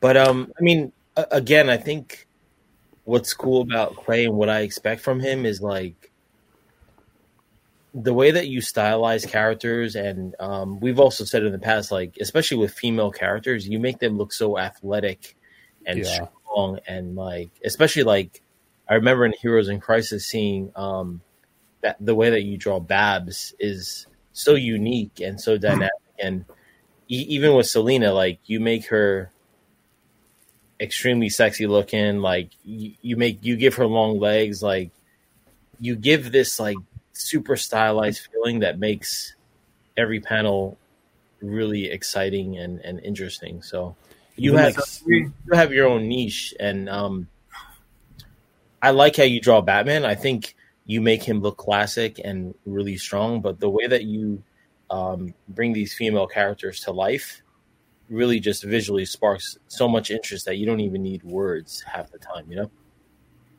Well, thank you. So my answer is Phantasm. Robin, who would you say is the coolest looking for you?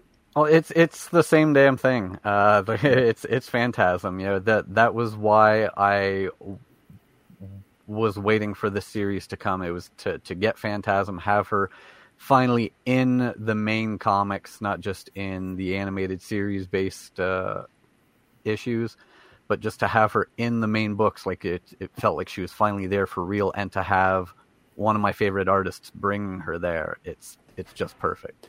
Yeah.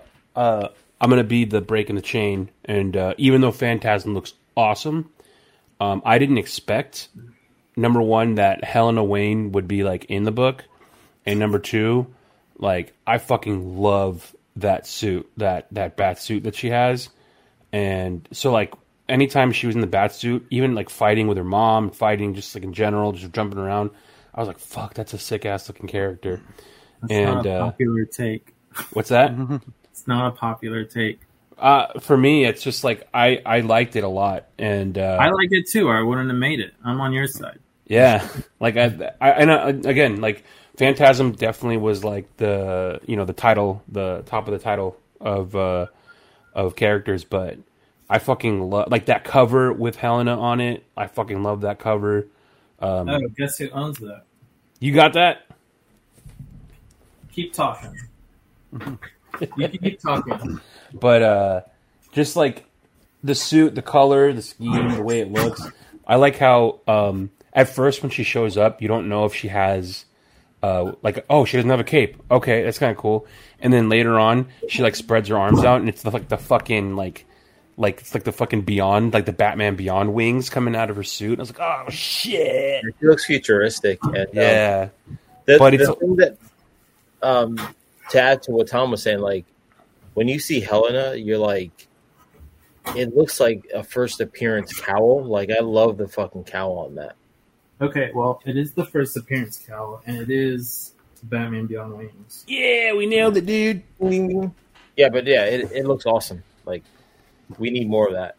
Yeah, and I think another thing that like I really liked about it is the reason I was asking about the canon thing is I kind of like this book not existing in canon, because when I think maybe like that happens, people have the freedom to do whatever the fuck they want and not have to worry about like, oh, you can't do this, you can't do that, you can't do this.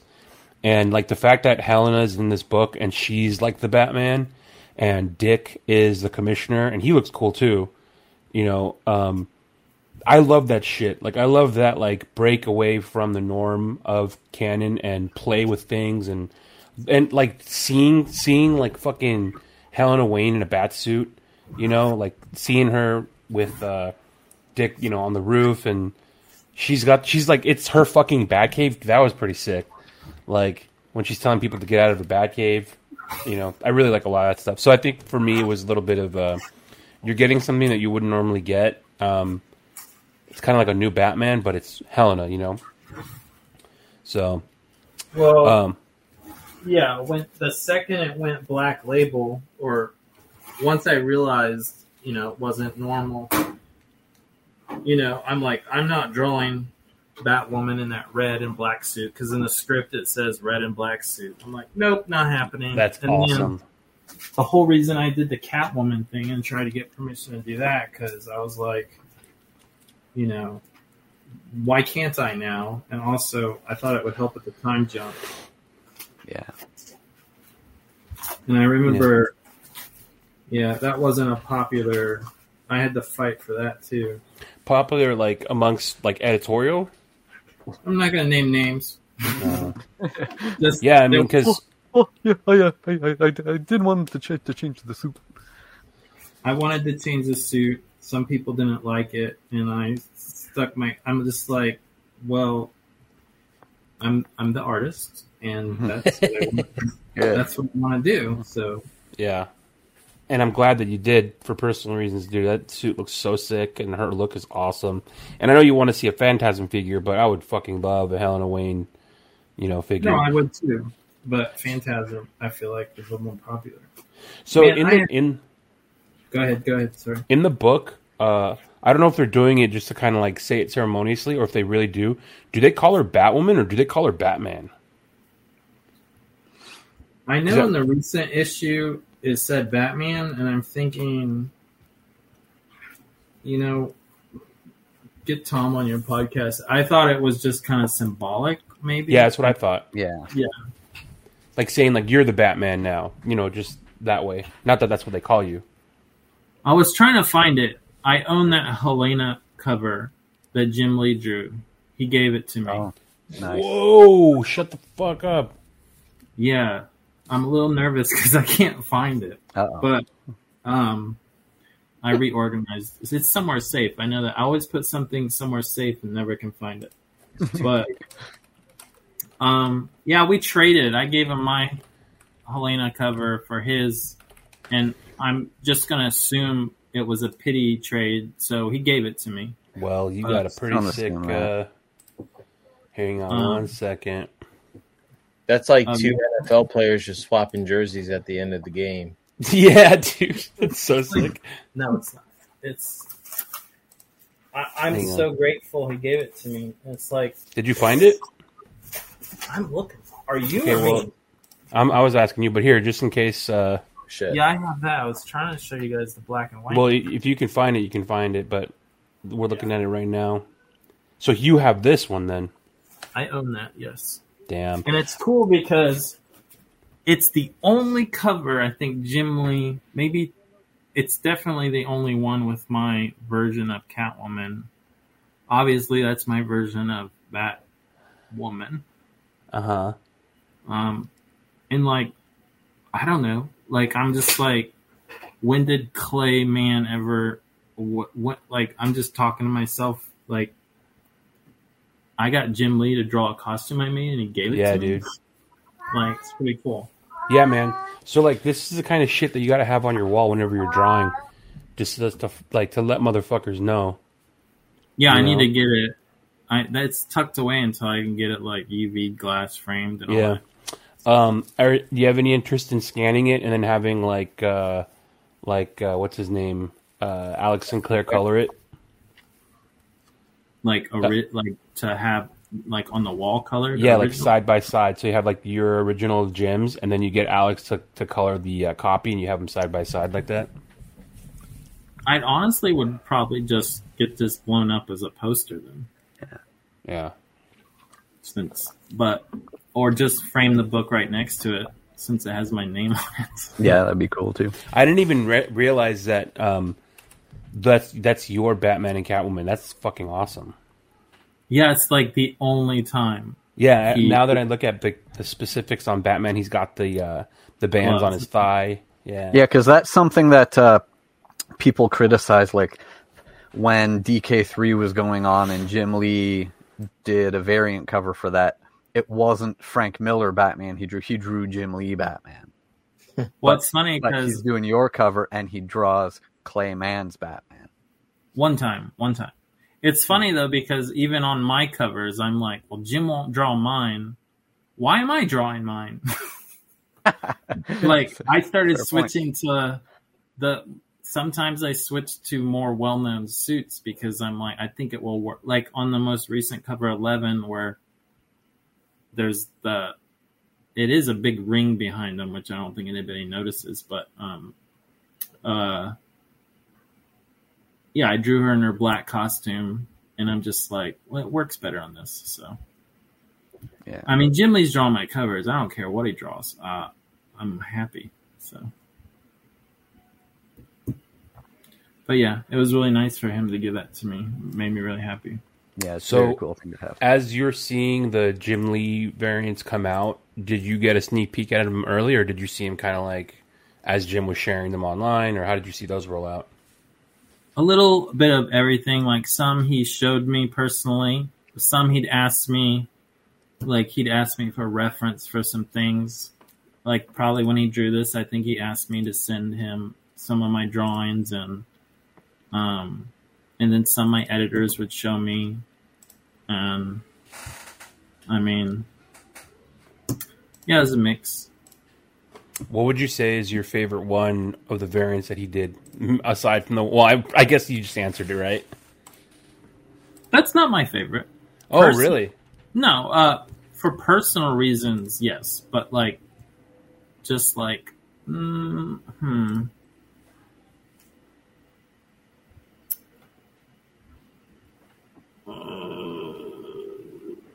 feel like he did...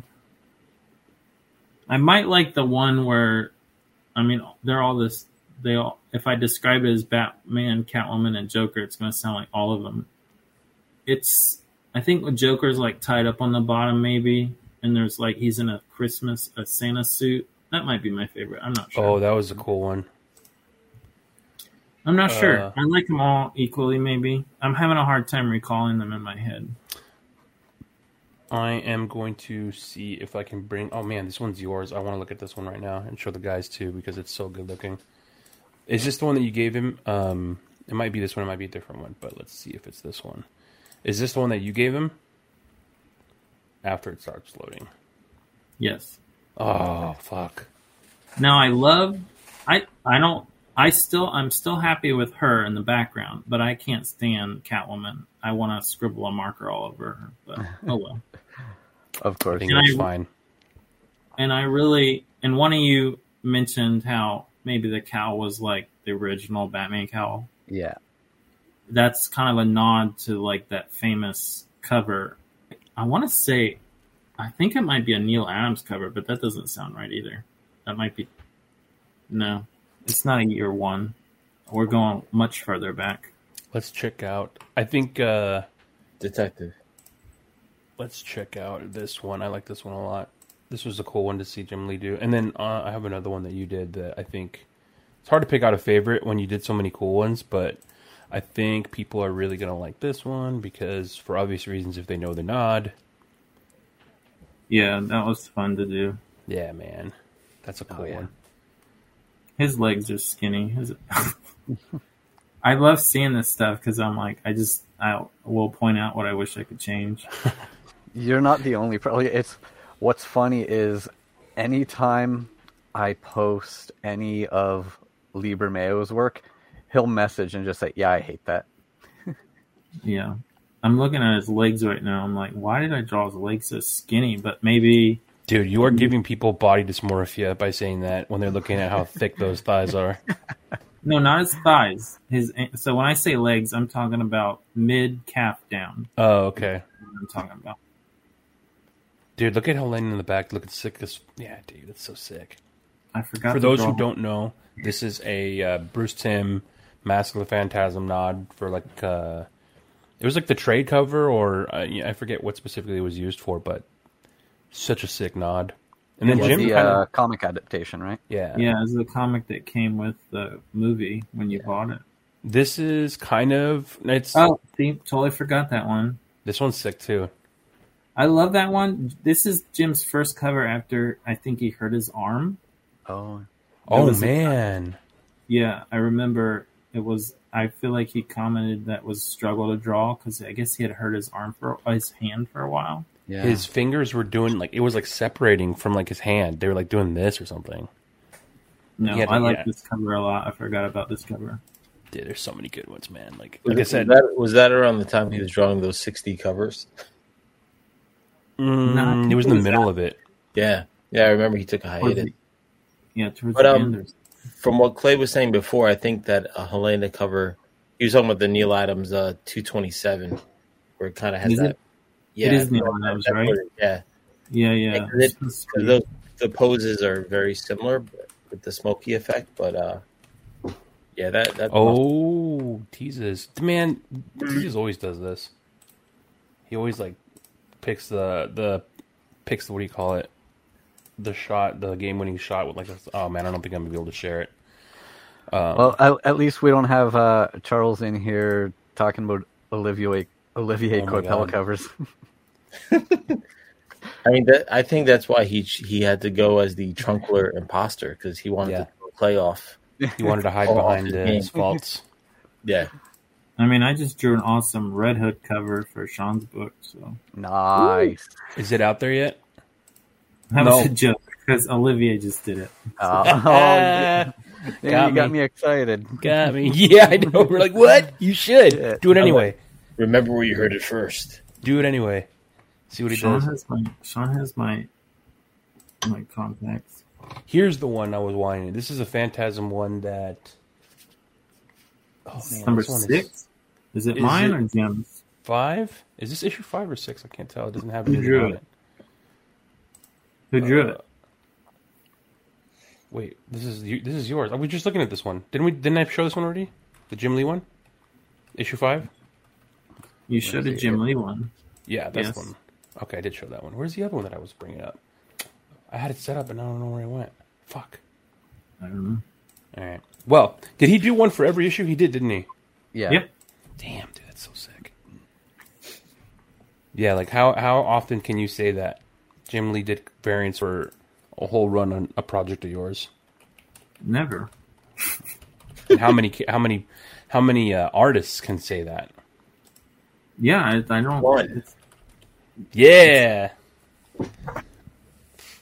I really like just issue number 3 with the Blade and Catwoman coming through the Blade. I think that nails the whole series to me visually. No, I remember. Yeah, I like that cover. Like, let's throw that shit on a T-shirt. That's fucking awesome.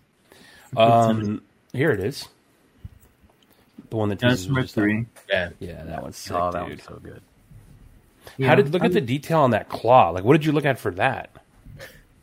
What do you mean? What, her claws? Her claw, yeah. It looks like it's like so fucking detailed. Do you have to look at reference stuff like that, or you just do that off your head? I was stupidly about to ask you to point at it. Like, what? That right there. Okay. Like one of her fingers? Yeah, like, did you look at a woman's hand like that? No. Because, some artists will like take pictures, photographs of themselves for like... oh, yeah, 100%. Sometimes they do some photos like that. But the claw, I don't know. The claws I wouldn't know because no one has claws like that. Yeah, it looks awesome. It almost looks like... Yeah, I don't know. I'm like, did you look at a fucking animal? Like, that looks crazy. No, I don't know what I did. No, I like that cover. Yeah, that cover's awesome. Like, if anything should be like the promo image for the series or the cover for the trade, like that one's perfect. Yeah, 100%. I would say if we can get a variant, I would do this one. Or maybe like when the figure comes out, this will be like the card on the inside of the box that Todd does. You know how he does that? Yeah. I would like a toy, yes. That would be sick. We didn't ask you. So what were you most proud of? What character were you most proud of drawing after it was finished? Set aside your critical nature.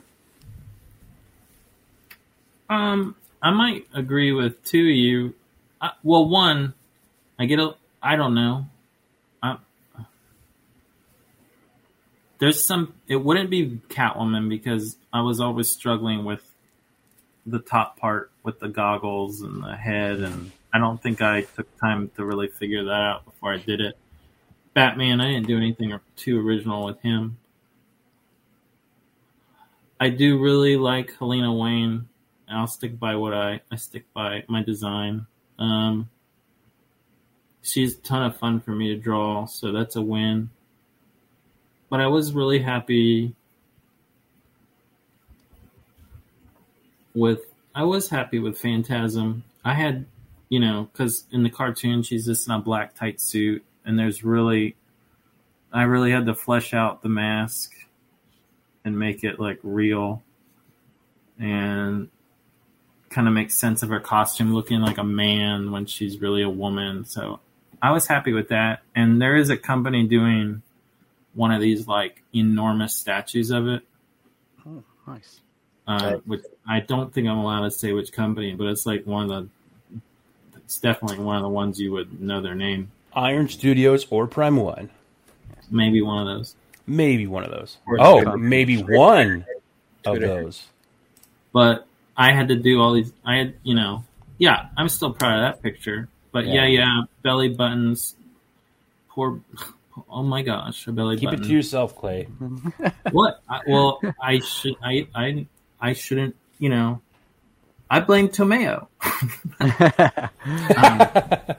He highlighted it too much. I mean, Jim Lee's. I mean, look. I don't know. Every artist.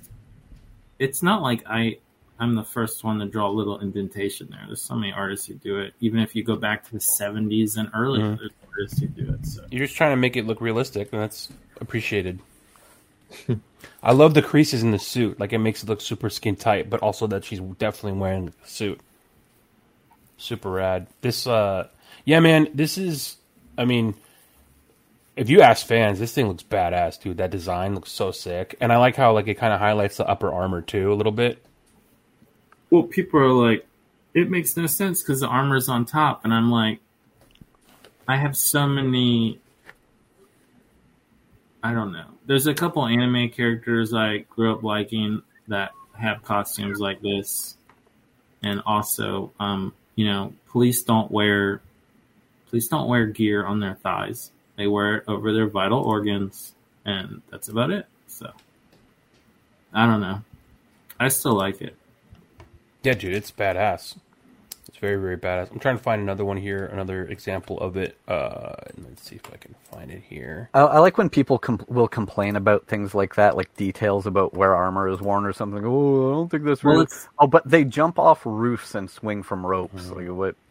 What I find annoying is they'll take my picture and then they'll redraw it and they'll add like the same armor I drew on her top, but they'll draw it on her legs and down her calves and be like, this is how it should be. What? I'm like, no, because, well, say that's how you want it to be, but don't tell me that's how it should be because, I made it.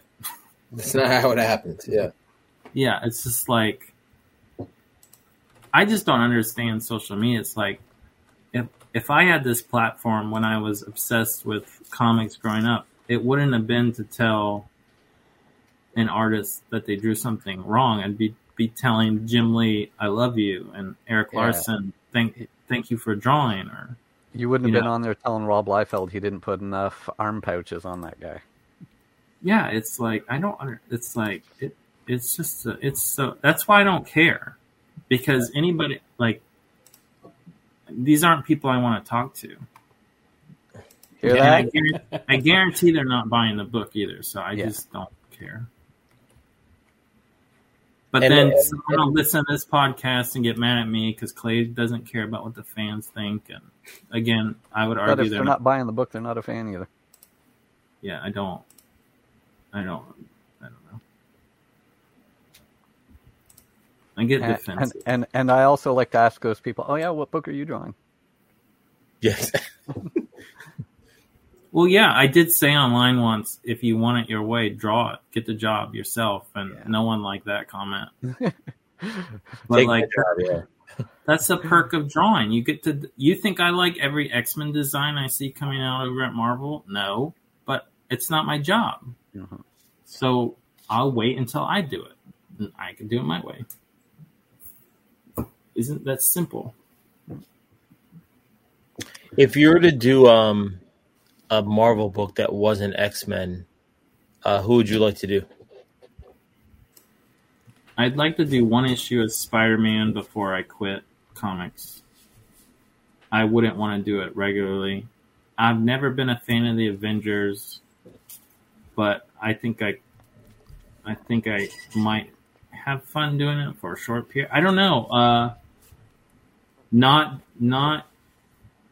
any of the ones I did when I started, so I'm not interested in like Daredevil or Elektra or Iron Fist. I don't know. I asked too because I can see you doing Spider-Man because he's very, very athletic looking in the suit, but in my head I was kind of envisioning Daredevil. Yeah, I don't know. He's just never been interesting. I just want to. I'm sure he's interesting. I want to draw characters that are connected to my childhood, and I just was not into the character. And I that's why like you and Sean separate yourself from everyone else because you're fans like us. You grew up watching animated series after school, and you're incorporating these things that we know into your story that no one else is doing or have the stones to do. So it's amazing, and you finally did it. So and I don't think anyone else will do it anytime soon. So I will say that pitch I want to do with my brother has a spot for Phantasm in it. Nice. So it'd be nice if they let me do. It'd be nice if I could be in control of what happens. It's more reason to push it. I mean, I'll go on record right now saying that I will buy that book. Well, we'll see. I don't know. I'm super interested to get to that point where I could pitch it, because I'd like to really. It seems exciting to do. I was trying to find the one where it's the back and forth between Helena and Selena, where you're looking at their faces, and their faces look so strikingly similar, obviously, and their eyes are the same. I love that, but I couldn't find it. But the close-up shots like that were super sick. But that's issue 2, I think. Yeah, this was.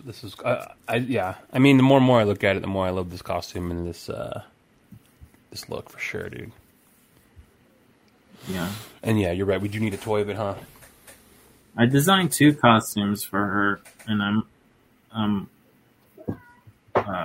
that's the one I went with. That's awesome. What did the other one look like? I actually might use it for something in the future, but it's a little bit more, I want to say organic looking, but also a little bit more goth. So I don't really know how to describe it other than actually just showing you, which I don't want to do. All right, maybe closer. Only because I might use it for the pitch I'm with my brother for something. Yeah, you don't want to let that get out and have somebody else kind of. Yeah, for sure.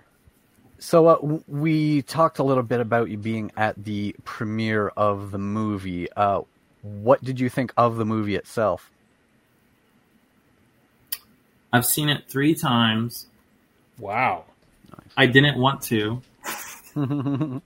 I saw it once, but I was on a high because it was at the premiere, and I knew I was going to after party, and I was just like, I had just left a party with Jim Lee, and I'm like, man, like, I couldn't take it all in. And so I saw it a second time with my brother, and then I saw it a third time with my friends who wanted to see it, and I haven't seen them much because of COVID, so I didn't want to say no. But no, I loved it. I knew I would like Batman Pattinson before I even saw the movie, because I've seen him in other movies, and I just could tell he's a great actor. And I'd argue that with anybody who disagreed. Any of you? I can't argue. And once you hear Chris Nolan name Robert Pattinson as one of the greats, I don't think you can argue with Chris Nolan. I didn't need Chris Nolan to do that. I've seen enough of his movies. I made my mind up myself. But no, but like he's just in so many. I never watched the Twilight movies, so I only know what came after. And like, he's just, you can't watch Good Time and Good Times or whatever and other movies he's in. He's so good. But yeah, I like the movie a lot. I don't care how long it was. I'm fine with that. If I'm going to be critical, I didn't like the end. I hate big endings. To me, if that movie, like, I was trying to, I'm trying to be less critical, but I was like, if this was my movie, what would I have done? And I'm thinking, when they go to the cafe and the Riddler's sitting there, I would have just had all the Riddler snipers pop out at that point, like protecting him or something. I don't know. I just don't like big endings, and that was my only problem with it. So that's it. Other than that, I'm not a car guy, but when the car started like humming, that might be my favorite part in the movie. So I don't know. I liked it. Long answer, but I liked it. That's awesome. And I wish they would have taken my stuff. I'm on the totally other end of that than Sean was. Yeah. But let's hope this is a trilogy and that there's more opportunity. If they don't, I've seen some arguments where they're like, it's not performing like Spider-Man, and I just recently when they said DC is going to overhaul all this stuff, and dude. But this movie, even being, post-pandemic, where not everything is back to normal, like most of China is still shut down, it still outperformed a bunch of DC movies that came out pre-pandemic. Oh, I mean, if they don't continue it, I'll go on record. There's fools running DC. Oh yeah.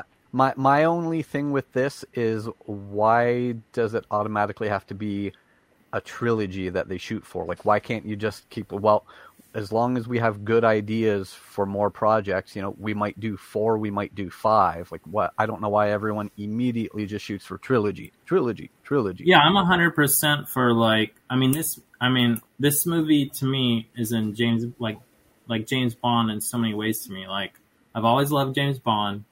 I was a Sean Connery fan, but when Daniel Craig was in Casino Royale, he was my favorite James Bond, and he's did more than 3. And Pattinson he's dethroned the other Batmans for me now. He's my Daniel Craig. And yeah, I just want good movies, and who cares? Like, make 1, make 2, keep going. And I mean, thank God they picked a young actor. Like, when they had Ben Affleck, I'm like, well, how long is this going to last? Yeah. And I know someone here loves Ben Affleck, because I remember that listening to Sean. More than one, sir. Yeah, a bunch of us did, but I'm in the same boat that Pattinson took the number 1 spot for me. I'm not gonna start a fight over that. I'll just let you guys have that one. But well, you don't want to lose. It's okay. he's also a big Keaton guy. I love Keaton, and he is my Sean Connery. But sorry, it's I'm ready to pass on the baton. I think that this is, even with all the changes and stuff, I think that it would be, like you said, really stupid to not take the opportunity to now explore like the universe in HBO Max too, because that's kind of what the plan is or was, and that's kind of where you can, I think like where people like really want to see maybe like Rogues kind of explored. Like, that's such a great opportunity to do that with like an Arkham series, the way they were at least talking about it. That would be really cool to see. Because and how good was the Penguin? Like, oh yeah, excellent. He almost stole it for me. Yeah, and he was unrecognizable as Colin Farrell. Colin Farrell disappeared into Penguin. Yeah, I saw Colin Farrell. He actually walked right up to me in that party when he came in, and he was like 1 foot from me, and I just wanted to tell him how good he was. Nice. I did it in my head. Yeah. Sometimes those are the best ways. But from what I read about the people in power now, like the people from Discovery, is that the things that they like the look of movie wise is like things like the performance of the Todd Phillips Joker movie and the Matt Reeves Batman movie. Like, that's the things that apparently they are happy with, and I think what we can expect them to gear towards.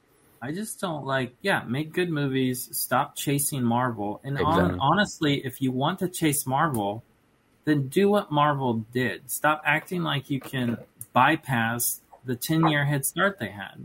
And they shouldn't have done a Justice League movie, 1 movie after Superman or 2 movies after Superman, or tried to there's no building.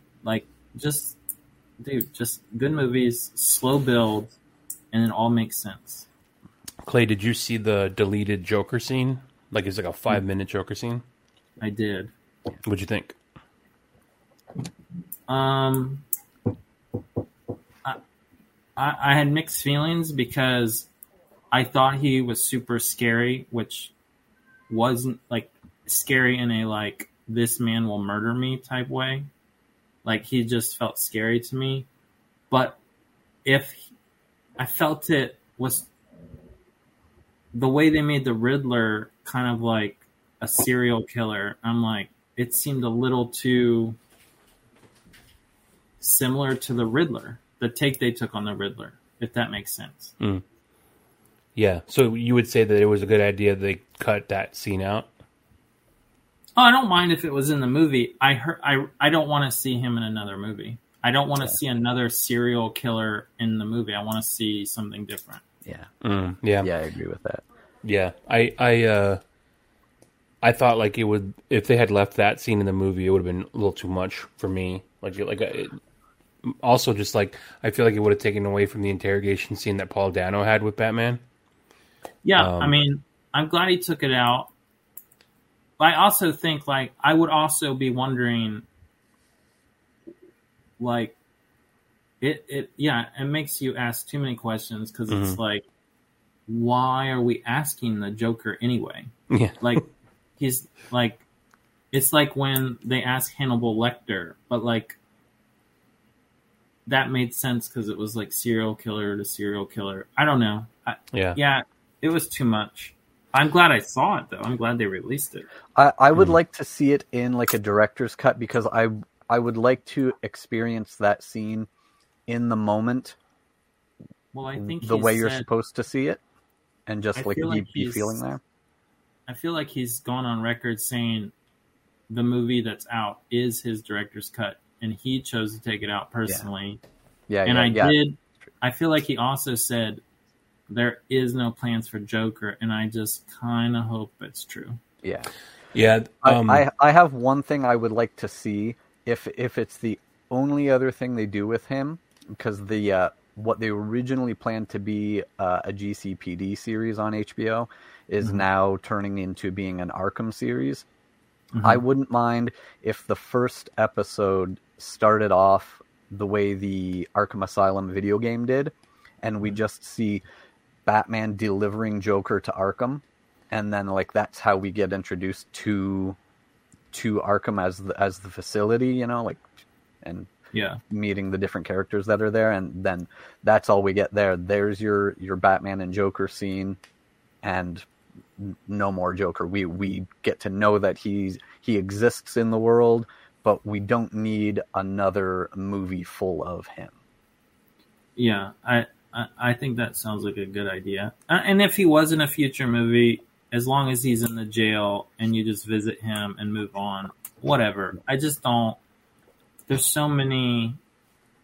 I'd rather see the Court of Owls. I'd rather see anything. Clayface. Mr. Yes, Freeze. dude. I mean, that's why I was so happy to see Clayface and to see Clayface and then Ventriloquist in your book. I was like, fuck yeah, man. This is what we like. We need more of these guys. And talk about, I mean, I don't make movies, but how could you not have so much more fun doing something that no one's done? Exactly. Like, no one wants to compare the Joker again to all these people. And like, yeah, it's just it's like you're starting like with criticism already, you know, with trying to do another Joker. And you're already starting to try to dig yourself out of a hole. It's like you said, it's the same turkey sandwich, you know. That's what I like. Yeah, how many times can you make it? Yeah. Yeah, like dude, like Clayface would be so awesome. Bat would be so awesome. Ventriloquist would be so awesome.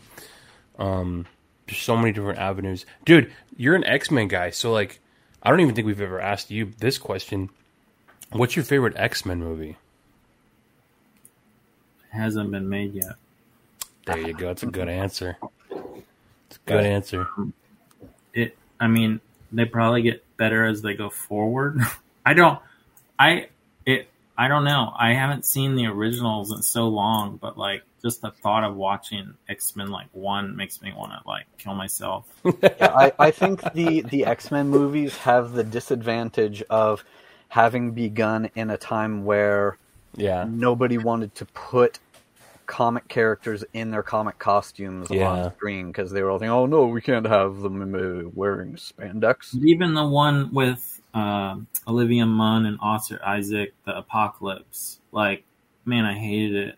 But I only think I've seen it once, so maybe I'd like it better a second time without. I don't know, man. But like, no, I don't think I liked it. Probably Logan. Yeah. I think the Wolverines got better as they went on. Probably. Yeah. So I'm not a fan of like and I'm a huge fan of Rob Liefeld, but like the Deadpool stuff is, I like a serious movie. That's why I really like Batman. I'm not into this goofy slapstick stuff too much. So like I'm not a Deadpool movie person, and yeah, I don't know. I haven't seen the X-Men movie I want to see yet. Yeah, it's it is like, yeah, you're right, Robin. When you go back, it's like there you could tell there was like a definite like kind of thing that they were trying to avoid when they were making those movies that eventually became popular, like being more closer to the source material was like more celebrated than if it wasn't. And even that like there's like a post-credits scene where I think it was in The Wolverine when he's getting off a plane and he's presented with the case and it's got his classic black and yellow. I don't know if it was blue and yellow or what color it was, but it was like his classic suit. And he like just never wore that ever, even after that post-credit scene, or maybe that was a deleted scene. I can't remember, but it's so weird to me. They never like it's a Batman mask, but it's just the ears go a little different. Like it's so possible. It's so similar, especially if you compare the shape of it to like what you used for Helena's cowl. You know, that first appearance, like that silhouette is so similar. Yeah, I've heard some, like, I don't know if they're real, and I try not to pay too much attention, but like I'm super curious. I've heard people wonder if Wolverine's going to be in Doctor Strange. The Marvel Cinematic Universe. Yeah, because they go so Illuminati there. It would be super cool to see what I mean, say what you will about how bad, the stories got at the end of the X-Men movies. Like the first couple of them were so really, like, they made a lot of money, and I think they were really popular, that it would be kind of dumb for the Marvel Cinematic Universe to not find a space for them, I feel like. Well, this is what I think. I'm just going to assume they're being smart again. And instead of doing what, like, I feel like the DC movie has done, and like, we got them, we have to make it now, and it's going to be stupid. Same thing, like, with some of the Sony movies. Like, they know they own them, and they're going to wait, and they're going to figure it out, and they'll do it right. And the movies will be fantastic. That's just my hope. Like, I'm glad they haven't made one the second they got one, because then it'll suck, and everyone will hate it, and it's just, I don't know. Yeah. Well, I haven't seen it, and I haven't heard how it's been received, but I'm really excited about that Morbius. We'll see how that goes. I feel like I've heard only bad things. Yeah, I'd have to say the same. Like that meme with the broken car window says, I'm not going to lie, though. It makes me want to see it, because it can't be I know. Yeah, right? Me too, dude. There's a meme with a broken car window, and it says, I had 2 Morbius tickets in my car. Somebody smashed my window and left 2 more. Yeah, I saw that. I did watch the post-credit scene. It was already online, and people said how bad it was, and I'm like, I watched it, and I'm like, it's not great, but like, why is this so bad? I don't. Maybe I have to watch the whole movie to understand how bad it is. I don't know. But maybe we can let Clay get back to a normal life here.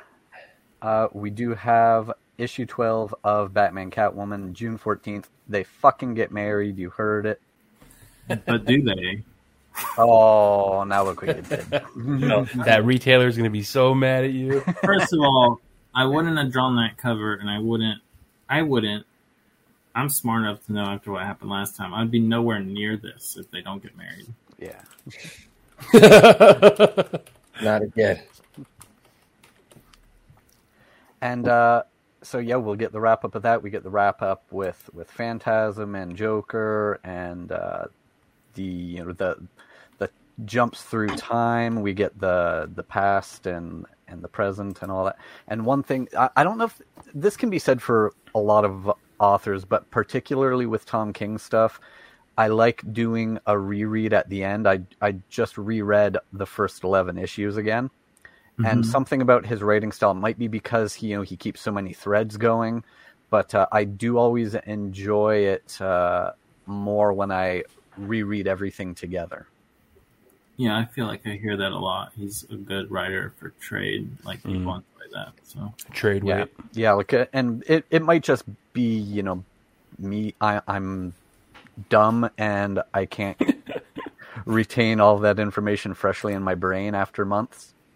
Yeah, I mean, let's not lie. The book is not timely. So it's it's a lot to. I mean, I have to remind myself what's happened sometimes. So. Yeah. I have found myself just doing that more often, just waiting for multiple issues to come out because I just enjoy them like that anyway. I can't wait. Yeah, I just particularly like doing a reread of a whole series right before the final issue. Like I did that with Mr. Miracle as well. And it gets you refreshed for the last issue. You mentioned the time jumps. Like, I was so good at keeping track of them, and then when I came back after Liam, man, I've drawn at least 4 pages in the wrong timeline. Like, I drew Catwoman. I drew a splash of Catwoman in the wrong suit. I was so mad. No way. I inked it and everything. I did another. Yeah, I'm like, oh my God. I couldn't. And then I would be like, I know I have it right. And then I'd be like, I'd second guess myself and I'd be like, crap, I got it wrong. I'd draw it and I was right the first time. And I'm just like, oh. That's so brutal. But especially if you were like pumped with how it looked and came out. This is the best spread I've ever done. Brutal. Now I got to erase it again. Yeah, man. Hey, Clay, I don't think you have to hear it from us again, but the minute you're ready to, do whatever it is on your own with your brother, any project, like, we're in your corner, man. And then, we'll get the word out as best we can. So. Well, I appreciate it. Yeah, dude. Appreciate you. Yeah, man. Been nice to chat with you guys and, vent. Yeah, man. And anytime you need to, man, like, especially if that project gets picked up, whatever you got going on, like, come on over. Yeah, it's also an important thing for fans to know, because that's why Bat Force is, who we are. We're honest, we're transparent, and people want that perspective from us, and we want to help kind of bring that perspective so fans can start supporting you more and getting the word out. So it's an important, awkward, uncomfortable discussion to have, but I feel like fans need to know that we need to help push artists so they can get DC to kind of change their ways, because everyone is saying the same thing. We've heard that for the past year and change. So, well, I think, yeah. I mean, I don't want to hate on DC. I think it's almost every company. So, yeah. You got to work for. You got to work for. You have to work in a situation that makes you feel good about the work you do and feel valued, and it's very, very important. So. There's a reason those people aren't there anymore. I'd wager it has something to do with the inability to kind of like pull the best out of someone, Maybe. So. Yeah. Who knows? But hey, man. But yeah, like, we're excited to see what you got going on next, and we're going to follow you there too. Well, I appreciate it, and hopefully I can let you guys know. For sure, dude. We'll hope for good news.